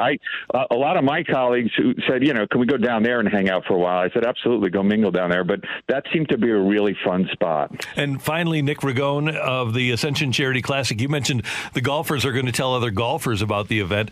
I would hope that of those 51,000 over the weekend, that a lot more will hear about the great things that were provided to them over the course of the weekend, and the entertainment, the ambiance, the food trucks, as you mentioned, because as a fan, I thought it was awesome. And I'm telling everybody right now, next year when the Ascension is back, people should buy tickets because it's really, really a cool event to go to. I mean, absolutely. Look, the next year's attendance will be big. And I could tell you, I've gotten 100 texts. I haven't responded. So to all those out there, I will get back to you. But I've already gotten re-ups, for Pro-Am. Not re-ups, but like we need 4 Pro-Ams. I have several sponsors who said, we missed out, but we want in. Look, it was hard for people to understand. I've been talking about this for 2 years and sort of with some people understanding. And it's hard to understand a vision before it happens. This week, when it happened, people said, oh, we get it. And so it's going to make fan attendance, sponsorship, corporate engagement. And at the end of the day, the big winner here is the Urban League, the Boys and Girls Club in Marygrove. I was thrilled that all 3 of their leaders were out there most of the week. They were delighted. The more we do, the more attendance, the more sponsorship, the more Pro-Ams, the more they get. And at the end of the day, that's what this is about. David Thomas is our champion. I couldn't be more proud of somebody who could represent Ascension. He just stands for everything we do. But the first champion is the Urban League Boys and Girls Club in Marygrove, and that's really what this is about. Nick, congratulations. Thanks so much. And I told you yesterday, we'll be out there on the Friday of the tournament next year. Michelle and I will be out there broadcasting. Randy, thank you. Michelle, thank you. You guys have been supporters and believers in this, and I can't tell you how much that means to me. So thank you. We're thrilled by it. Have a great day. You too. That is Nick Ragone of the Ascension Charity Classic, and it was just an overall spectacular success for St. Louis, as he mentioned, for the charities that benefited, for the golfers. And again, St. Louis sports fans show up in record numbers. And a huge congratulations to Nick, his team, everyone at Norwood and everyone at Ascension who put so much effort into making sure that this was a flawless event. We've talked to Nick countless times on this show and off of the show, and I can't tell you how much work was put into this, and there were so many curveballs thrown their way with the pandemic, and they adjusted to every single one and made sure to put on the best possible event. And I'm just so thrilled for the success that they had this weekend. And by the way, the gallery for Saturday, watching Ozzie and Jack Nicklaus and Coach Berube and Tom Watson was incredible. And I hope they're able to do something similar to that again next year, because getting those legends out there, other sports legends in addition to Nicklaus and Watson, was a joy to see. And my hope is that they'll come up with another creative idea for Saturday next year. I'm sure that they will. That's Michelle. I'm Randy. And next up on 101 ESPN, we've got today's big thing. It was a wild weekend, not only in the NFL yesterday, but in college football on Saturday. It's coming your way on 101 ESPN. We're right back to the Carricker and Smallman podcast on 101 ESPN.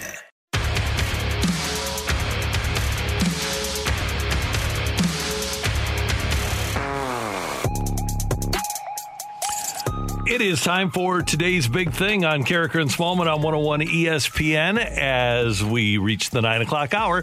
9:02. Your time check brought to you by Clarkson Jewelers, an officially licensed Rolex jeweler. It was not a good weekend for the local college football teams. Mizzou falls to Kentucky 35-28. And Michelle, it was really bad in regards to rush defense for the Tigers. They allowed 340 yards to the Kentucky Wildcats. Kentucky moved ahead early, and they were never really headed. They were up 14-0 in the first quarter. At halftime, it was 21-13, and the Tigers were never really, although the offense did make a rally late, they were never able to stop Kentucky's running game. Kentucky's been the thorn in the side of the Tigers for a few seasons now. They're never an easy out. And do you think this is a bit of a dose of reality for Eli Drinkwitz and the Tigers? It is. You've got a new defensive coordinator, and you were hoping that things would improve. And actually, they've kind of regressed early on, and especially with the running game. The running game against Central Michigan, run defense was bad, and now it's really bad against Kentucky, and the Tigers need to get that buckled down in a hurry. I don't know how you fix it quickly, but they better. Otherwise, they're going to be in really big trouble in the conference because everybody in the conference, the SEC, is capable of running for 300 yards against you. No doubt. And Mizzou has some lofty goals as a program. They want to be one of the preeminent forces in the SEC, and that doesn't happen overnight. Eli Drinkwitz is certainly early on in his tenure as the Tigers head coach. But I think a game like this one over the weekend really does show Mizzou that it's going to take a lot to get there. It's going to take a lot to be able to get to the level of a Georgia. I mean, Alabama's on a completely different level. Let's not even put them in the conversation. Or a Florida. But beating teams like Kentucky consistently is where you need to be. And even though they lost by a touchdown, they did rally, and Coach was reasonably happy with that. Yeah, I'm proud of my football team. Really freaking proud of them. I mean, they fought their butt off in a hostile crowd down. Didn't start the game the way we wanted to. The second half didn't start the way we wanted to. They freaking fought their butt off, blocked a field goal, and gave us a chance to win the game. We didn't get it done. But there's no reason to hang our heads. There's no reason to panic. Anybody that needs to panic or jump on Twitter and go crazy, relax. It's week 2 on the road night SEC football game versus a good opponent.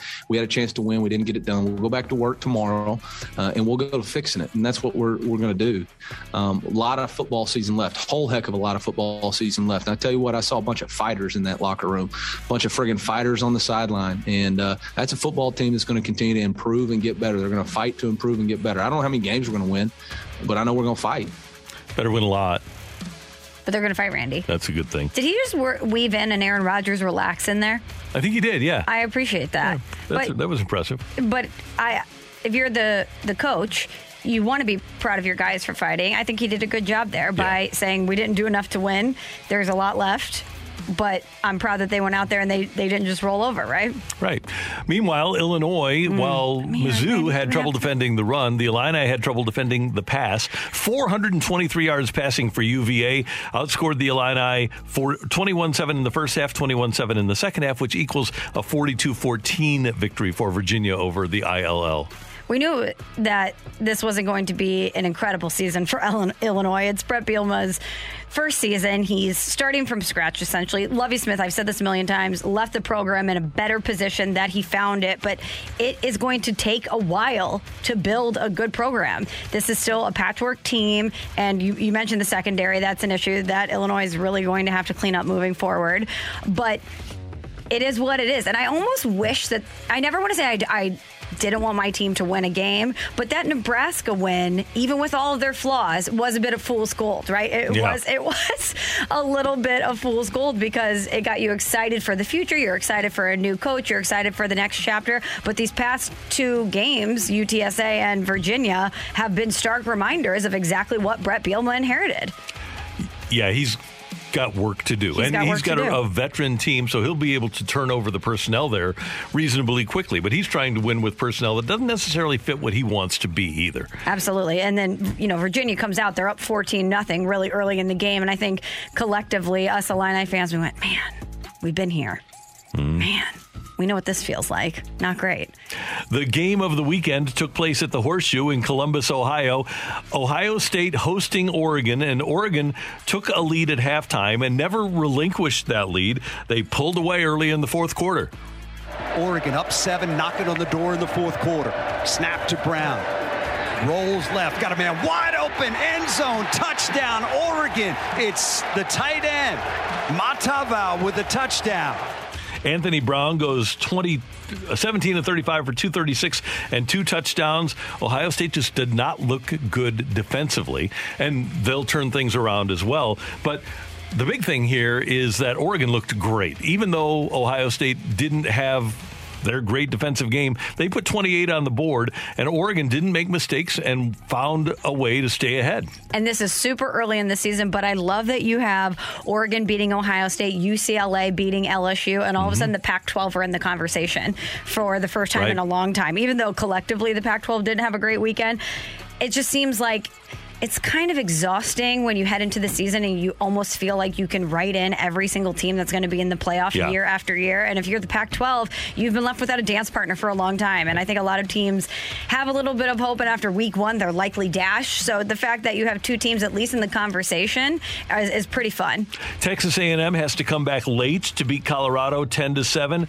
The Stanford Cardinal knocking off USC. By the way, the fun part of that game was the opening kickoff when the USC kicker was ejected from the game for a targeting penalty.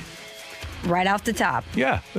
The kicker is kicked out of the game. He's not supposed to target people. It's a tough kicker. And Michelle, how about Florida State and Jacksonville State? Jacksonville State scores on a 59-yard touchdown pass as time expires. Jacksonville State beats Florida State. But you know what? That wasn't all that surprising to me because Florida State has not been good in a long time. They're coming off 3 straight losing seasons. They've been on a carousel of different coaches. And I just look at these programs that were once great and that haven't been great in a while. And I say to myself, why are we surprised by this? Mike Norvell was supposed to turn things around. And I don't know what the deal is with Florida State because, like you said, they've been through multiple coaches now since Bobby Bowden. Jimbo Fisher was great, won a national championship. Right. But since Jimbo, really. They aren't happy, obviously. I would think that Norvell's probably on the hot seat today after starting off 0-2. Of course. Any program like that, with a loss like that, especially opening the season this way, never great.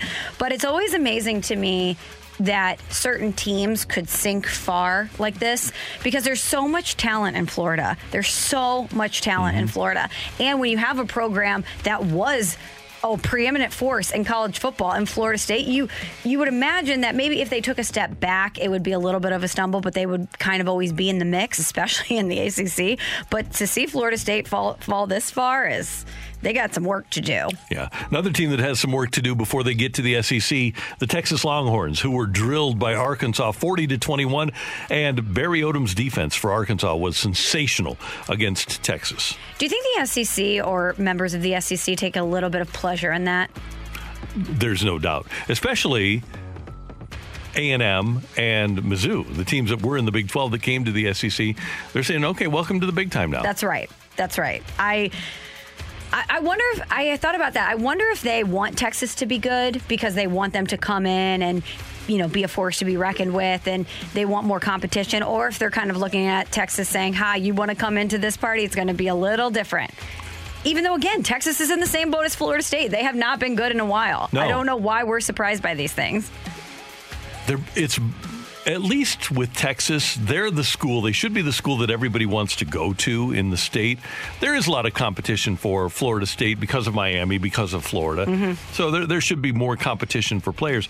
Should be all due respect to A&M being in the SEC now, Texas should be the school where every kid wants to go. How they don't win and compete for a national championship every year is beyond me. They have all of the money and all of the resources in the world. They are the brand in college football in that state, and it is kind of mind-blowing that they haven't been able to get it done, or at least be in the playoff conversation. Right. And Notre Dame was able to hold off Toledo 32-29. That game was, NBC didn't show it. It was on the Peacock. They thought it'd be a blowout for Notre Dame.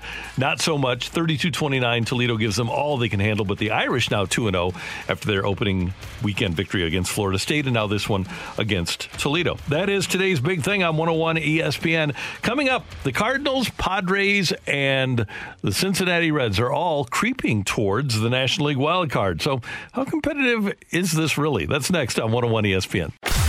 We're right back to the Carragher and Smallman podcast on 101 ESPN.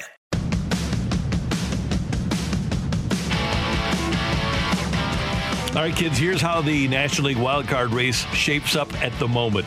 The Dodgers are 91-53, 16 games ahead in the number one wildcard spot of the Padres and the Reds, who are tied for the top spot, the second spot, actually, in the wild card.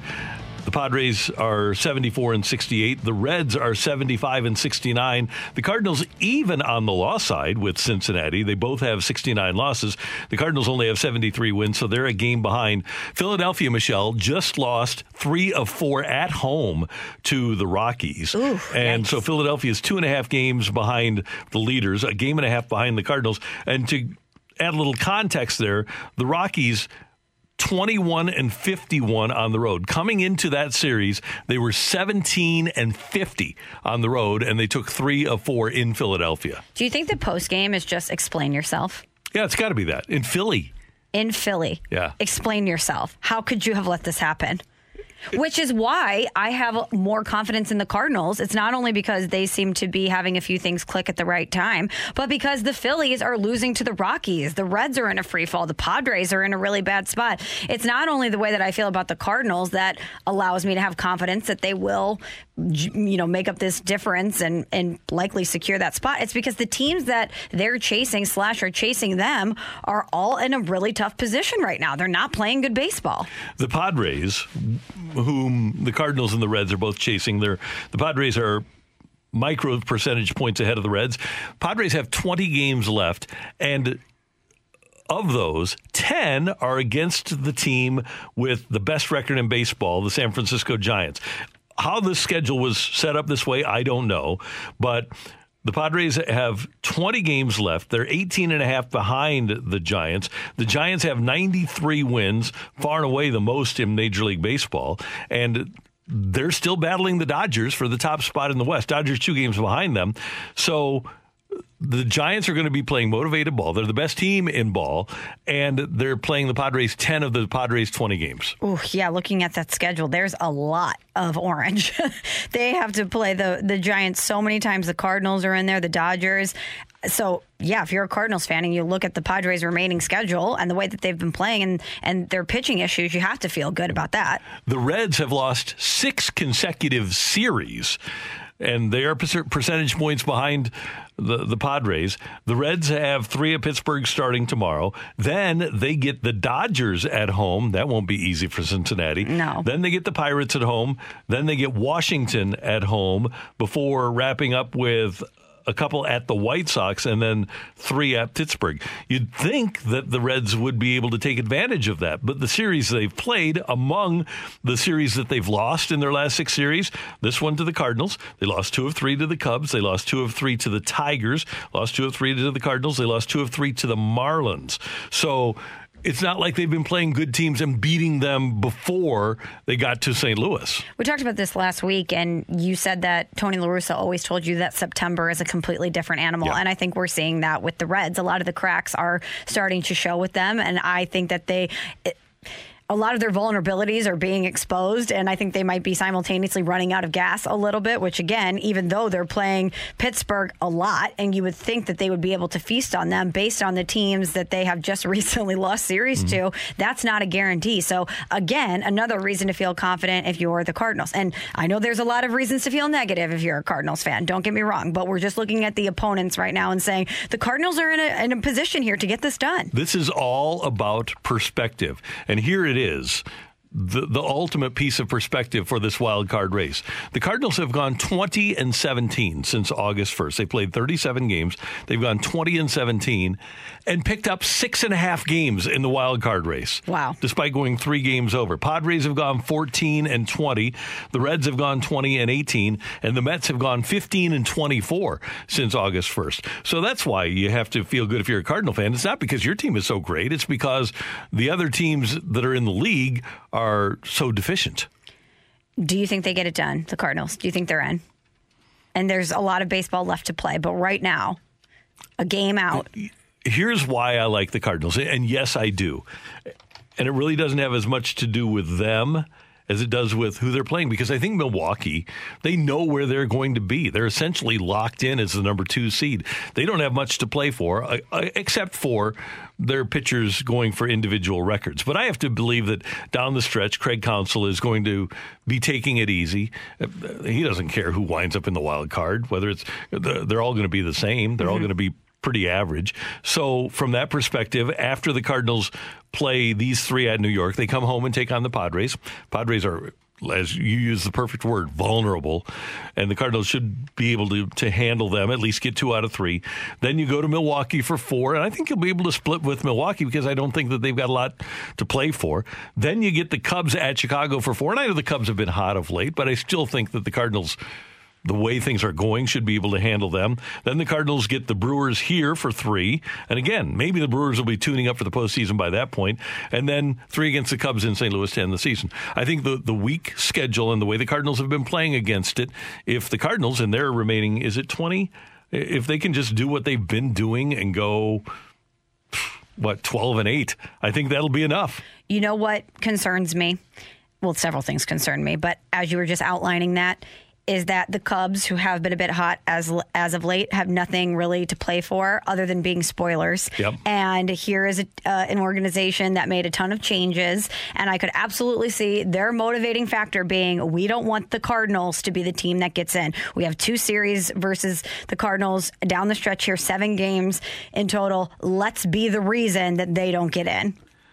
But I wonder if there's enough guys on that roster that have been part of the rivalry that it really matters to them. Unless David Ross says, okay, this is our rival, let's knock them out.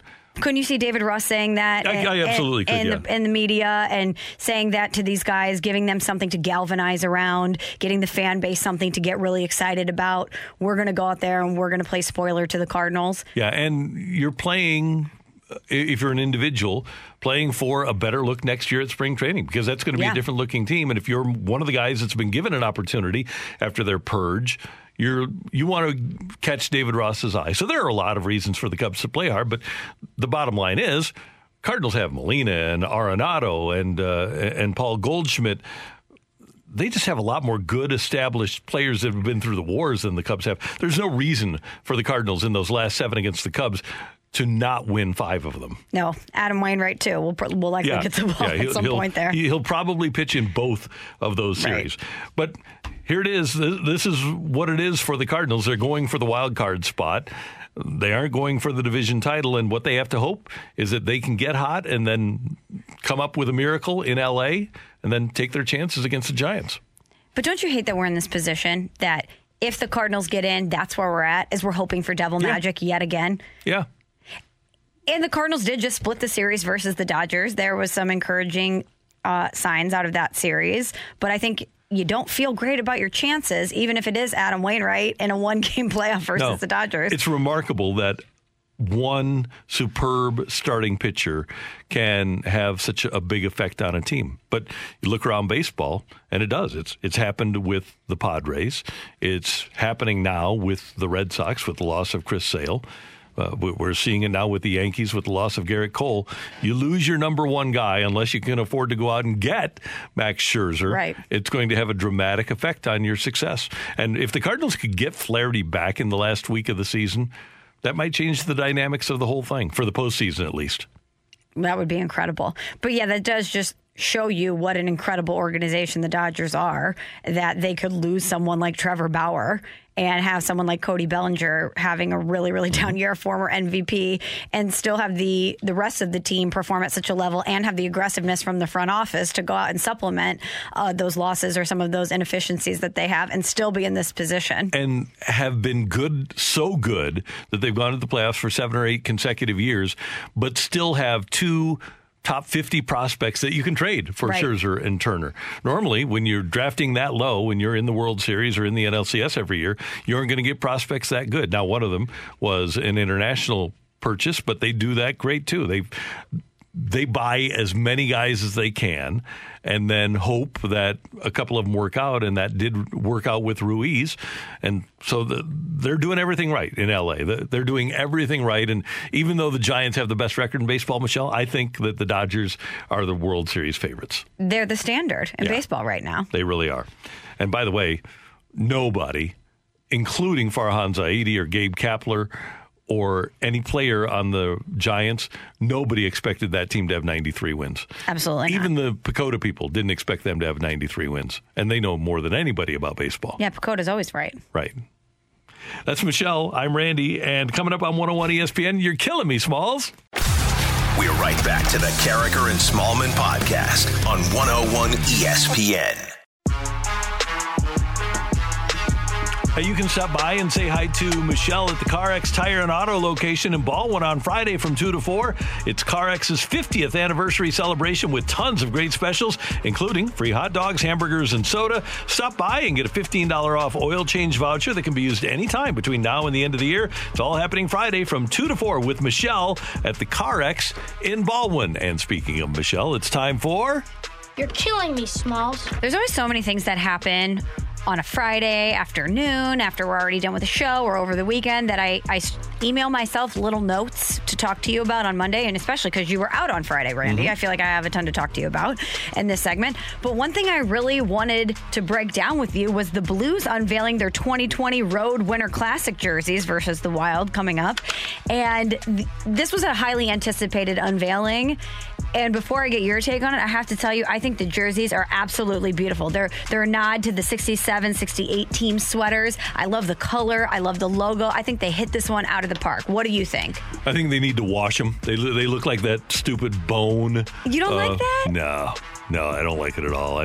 I'm much more of a bright white fan. Even though this is one jersey, it's just a throwback. It's got a little bit of a throwback homage flavor to it. I would rather go with a bright white or something that is different. They just look old to me. Man, I thought you would love them as much as I did. Emily? You better believe I was on that at 10 o'clock on STLauthentics.com to order one for my birthday. Oh, very nice. Good. I tried to get David Perron. All the customizations, it was kind of hard to get it because I think the website was not able to handle the amount of people. People love it, huh? Yeah, there were a lot of people that were on there to get their jerseys, but I ended up getting Ryan O'Reilly. So nothing wrong with the number 90. Nothing wrong with 90. I tried to get our boy David Perron since he's on our show, but Ryan O'Reilly. I mean, the captain, not a bad consolation prize. Yeah. So let me put it this way. Of all of the Blues jerseys, and I'll include the old Navy with the Arch logo. Okay. I would put these behind the home Winter Classics, behind the traditional now home and road, behind the Navy ones. And it's not that I despise them. I just think that the Blues could have done better with a brighter white. That's all. I'm surprised you, when you were ranking jerseys, didn't throw the reverse retro in there. Reverse retro and regular retro.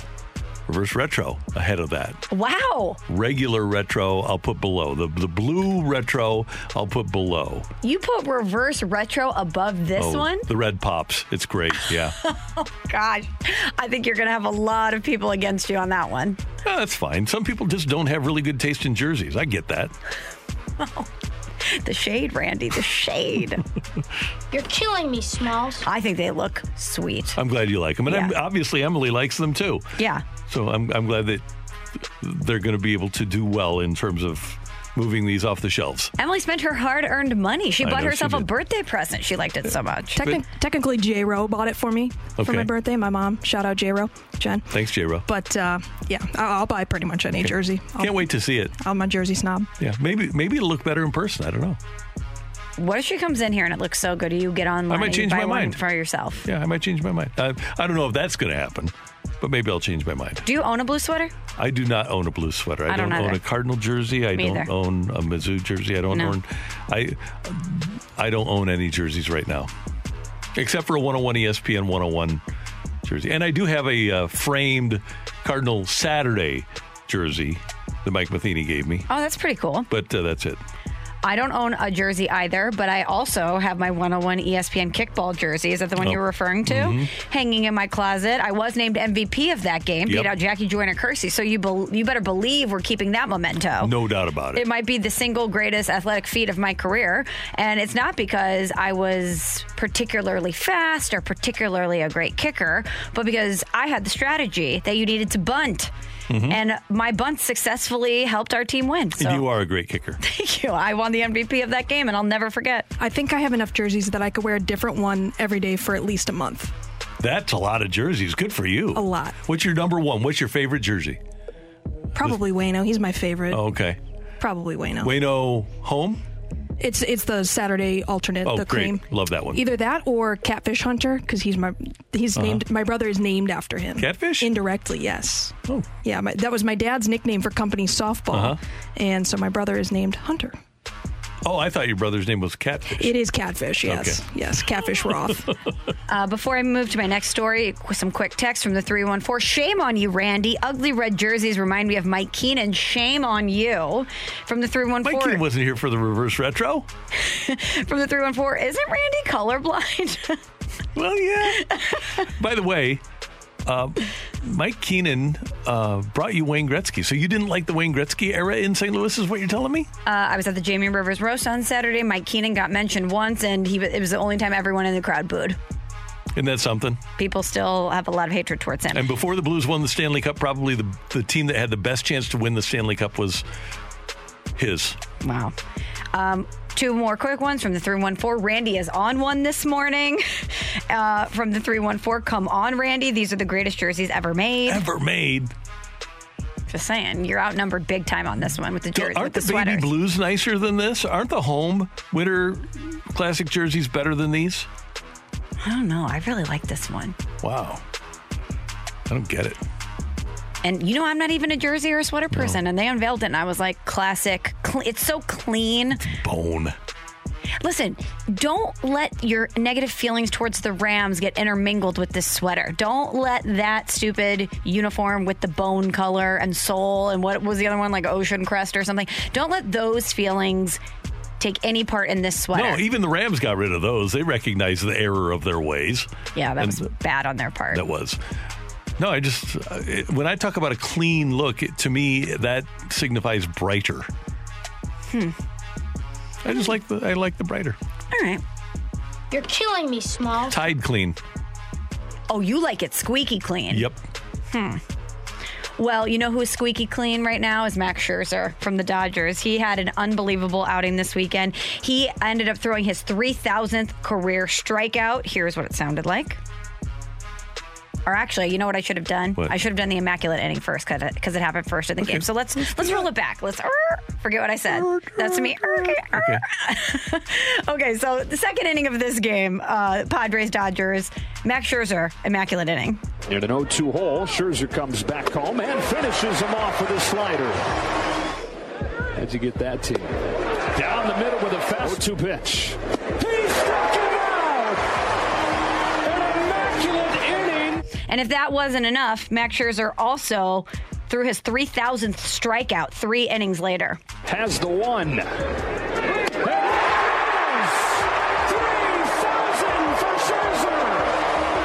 He also took a perfect game into the 8th inning of this game. He lost it on an Eric Hosmer double. Oh my gosh, I can't talk during this segment, Randy. You got me all shook now because you don't like the blue sweater. Sorry about that. It's all right. But those 8 shutout innings brought Scherzer's ERA down to 2.17. He surpasses Corbin Burns of the Brewers, of course, for the best ERA in Major League Baseball. Okay, first of all, the jerseys still suck. No, they don't. They're Second great. of all, with our era, Justin Verlander, Clayton Kershaw, is Scherzer the best of this era? If we're going to go the last 10 years of Major League Baseball, is Scherzer the best pitcher of this era? He's going to win his 4th Cy Young if he does, which I believe Kershaw has done. Verlander, I think, has 3. I kind of, with all the great things that Clayton Kershaw has done, I think Scherzer's even better. So if you could have one guy, one game. I would have had him for the last 10 years. You had to choose. Oh, for the last 10 years? That is such a difficult question. Because initially I want to go Kershaw, but I can't remove some of the postseason stuff from that conversation. Even though he's overcome it, even though he's a World Series champion, that still doesn't remove it from the resume for me. And if I want one guy for the past 10 years, I want a guy that I know is going to be lights out when it matters the most. And I think I'm with you. I think I would go Scherzer. And I know a lot of people are going to text in DeGrom. DeGrom just hasn't done it long enough. I'm talking about, and he was, I guess, in the 15 World Series. So he's been around for a half dozen years. But for the decade, the last decade, I think I would go with Scherzer, which is the numbers that Clayton Kershaw has put up. That's a big statement. It is. But again, postseason stuff. Yep. Caw-caw! Randy, we want to talk a little bit about the Washington football team. Yes. So Ryan Fitzpatrick injured his hip. He was ruled out for the game, the Washington football team game. And Tyler Heineke came into the game, so we got to give Tyler Heineke a shout-out and a little caw for him. But the reason I even wanted to bring this up is because a lot of people are trying to connect the dots with Cam Newton, who was still out there looking for a job. His old coach, Ron Rivera, of course, is the head coach of the Washington football team, the coach who had the greatest amount of success with Cam Newton. And a lot of people are wondering if that might be the landing spot for him. Before the injury, Ron Rivera has been pretty strident in saying that Cam Newton is not a fit for the football team. But I wonder if that changes now. We don't know how bad the hip injury is for Fitzpatrick. We know Newton is in shape. Newton probably gives them a better chance to win than Heineke does. If I were the Washington football team, I think I would be inclined to reach out and see if he wants to play for Ron Rivera again. I would certainly at least consider it. I'd pick up the phone and I'd make that phone call. He's motivated. He's out there. Is he the same Cam Newton he once was? No. Is he a guy that up until a couple weeks ago we thought was going to be the starting quarterback for the Patriots? Yes. And I know that they have some COVID questions, probably, or vaccine questions. But when you lose 20-16 to the Chargers and you're putting all of your hope in Taylor Heineke, even though we love him, caw-caw, I don't know. I think I make that phone call. I believe I would too. And let's remember, Washington was in the playoffs last year, and they have a great defense. They're a team that can probably get by scoring a couple of touchdowns a game, win games 20-17, 23-21, things like that. They probably don't need a ton of offense with as talented and as deep as their defense is. I can't believe I said Tyler. You know why I did that? I heard them say Tyler Heineke on the morning show, and I said, it's Taylor Heineke. Come on, guys. Caw-caw. St. Louis Battlehawks legend, right? And then I just did it. I was thinking to myself about that, and then I said Tyler. Do you ever do that? You ever hear someone say something, and you're like, no, and then you do it yourself? Doing it. Yeah. It's the worst. So, sorry. No disrespect to our Battlehawks legend. And I wonder, what's up? I don't even know where Jordan Ta'amu is right now, but he was better than Heineke. Is he still? He was with the Chiefs. He got cut by the Chiefs. Let's see. He might be a free agent now. Stand by. Free agent now. Yep, according to the Wikipedia. Yeah, he was cut by the Lions on August 23rd. So maybe that's the Washington football team play, is to get Jordan Ta'amu. Just a Battlehawks tandem? Yep. Caw-caw. Caw-caw. Be good. Thanks, Michelle. You got it. That's Michelle. I'm Randy, and that is one person who hates these jerseys, our Winter Classic sweaters. You just like them because they're new, and you're supposed to like them. You can't like everything. I'm not even a huge uniform person. I don't really get worked up one way or the other, but I loved these. I thought they were perfectly done. We're going to have to get this for you as your jersey, the one you have. Well, I won't wear it. I won't wear it. No, let's not waste our money on that. I won't wear it. All right. It's too heavy for me. Too heavy. Okay. Heavy material. 4 hours of BK and Ferrario coming up. We'll cross things over with those fellas next on 101 ESPN. We're right back to the Carricker and Smallman podcast on 101 ESPN.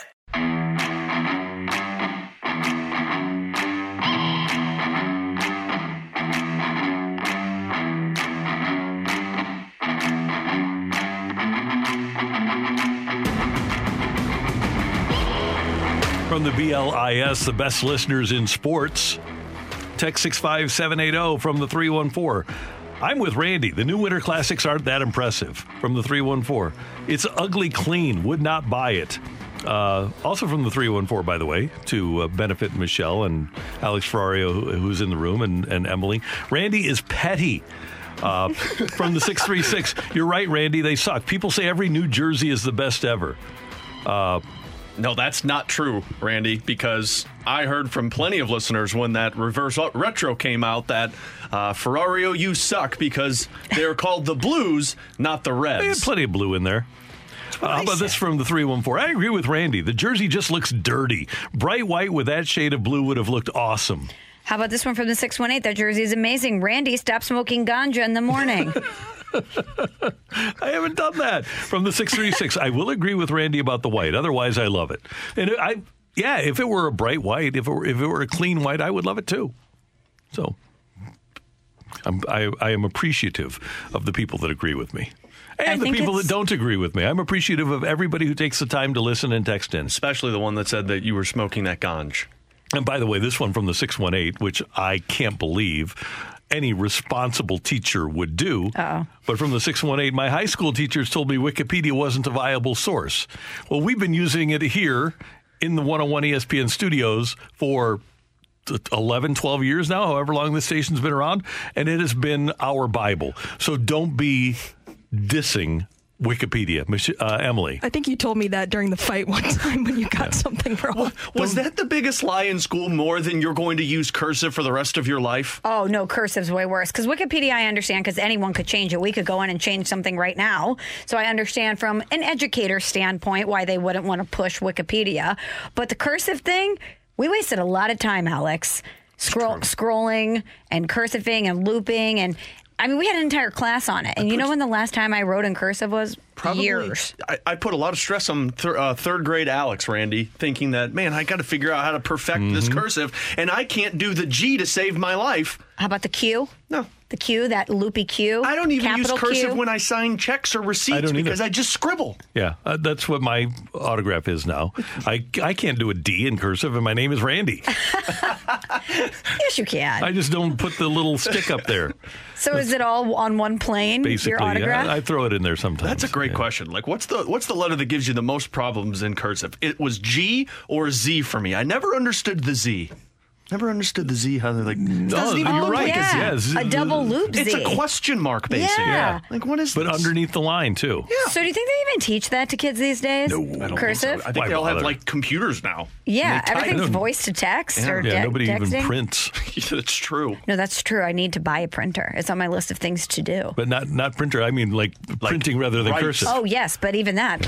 I feel like printers are... Everybody sends things digitally now, they do. right? You don't even need a printer. That carpal tunnel, man, it'll get you. Oh, this one from the 636. We had to do calligraphy in the 7th grade. Talk about useless. Calligraphy. Calligraphy? I mean, you can probably... Is it like cave print? So parlay that into something else. Maybe wedding invitations, place, seat cards. You kids don't know about this, but there used to be a thing called a typewriter.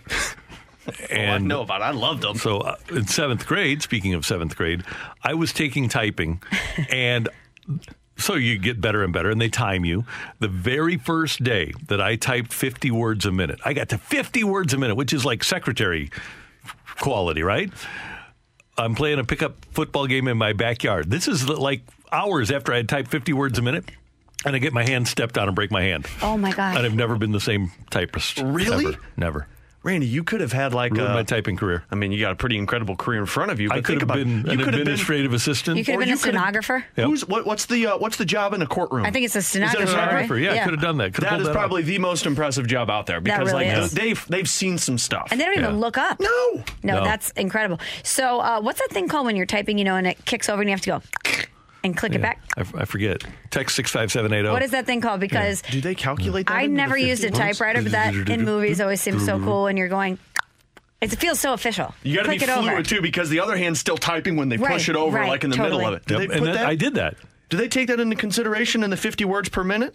Oh, yeah. Yeah, do they deduct time? Is it like soccer where you get extra time? Because that's a lot harder than just hitting the space bar. I was special. I was gifted as a typist. I like this from the 618. Randy's broken hand should be a 30 for 30. What if we told you that Randy Carricker... What if we told you the day that Randy Carricker got to 50 words a minute in his typing class was also the day that tragedy struck? A pickup football game took probably the best man away from being a stenographer in the courtroom. What if I told you that the golden hand had its best and worst day on the same Mega day. Mind lost his mega hand. Just a spike coming down on top of the hand.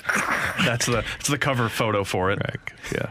And then when I broke my wrists, then that ended my my handwriting career too. Randy, what's going on? I fell off a ladder, man. I was putting up a wreath. And I remember that. That was a scary time. So do you hate Christmas now because of that? No, I don't. Randy loves Christmas. But no, that was a double wrister. Yeah, it was not great. By the way, it's called a return, a carriage return. Carriage return, boom. Yeah, that was great. Good times, Randy, good times. Oh, yeah. See, and now I would be sitting there because we weren't thinking about computers when I was in 7th grade. Mm-hmm. Now I'd say, what the hell did I do that for? I'm kind of glad I broke my hand. So, Alex, what do we got coming up on the show? Oh, man, we got an extra hour today because BK and I are taking down things for Danny. He's got some family stuff today, so we're an extra hour talking with Katie Woo, of course, with this wild card race. That's right. And then we got David Schoenfeld from ESPN MLB Insider. So we'll get into the Cardinals, obviously, and we'll look back on a crazy week one. By the way, congrats to your Miami Dolphins. Thank you, Alex. 1-0. How's it feel? It feels great. Pretty awesome. Pretty good to take down Belichick, too, I'm sure. By the way, I do think that at the end of tonight, that Carricker, Smallman, Butcher will have the highest winning percentage among any show for our picks. All right. Yeah, well, my teammate got 700 while I got 9. Actually, both my teammates got 700 while I got 900, so they need to step up their game. Yeah, but way to carry the team, bud. So I got you guys. Yeah. Make sure we represent ESPN well. Now, our team in the Adam Wainwright Big League Impact Fantasy Football League.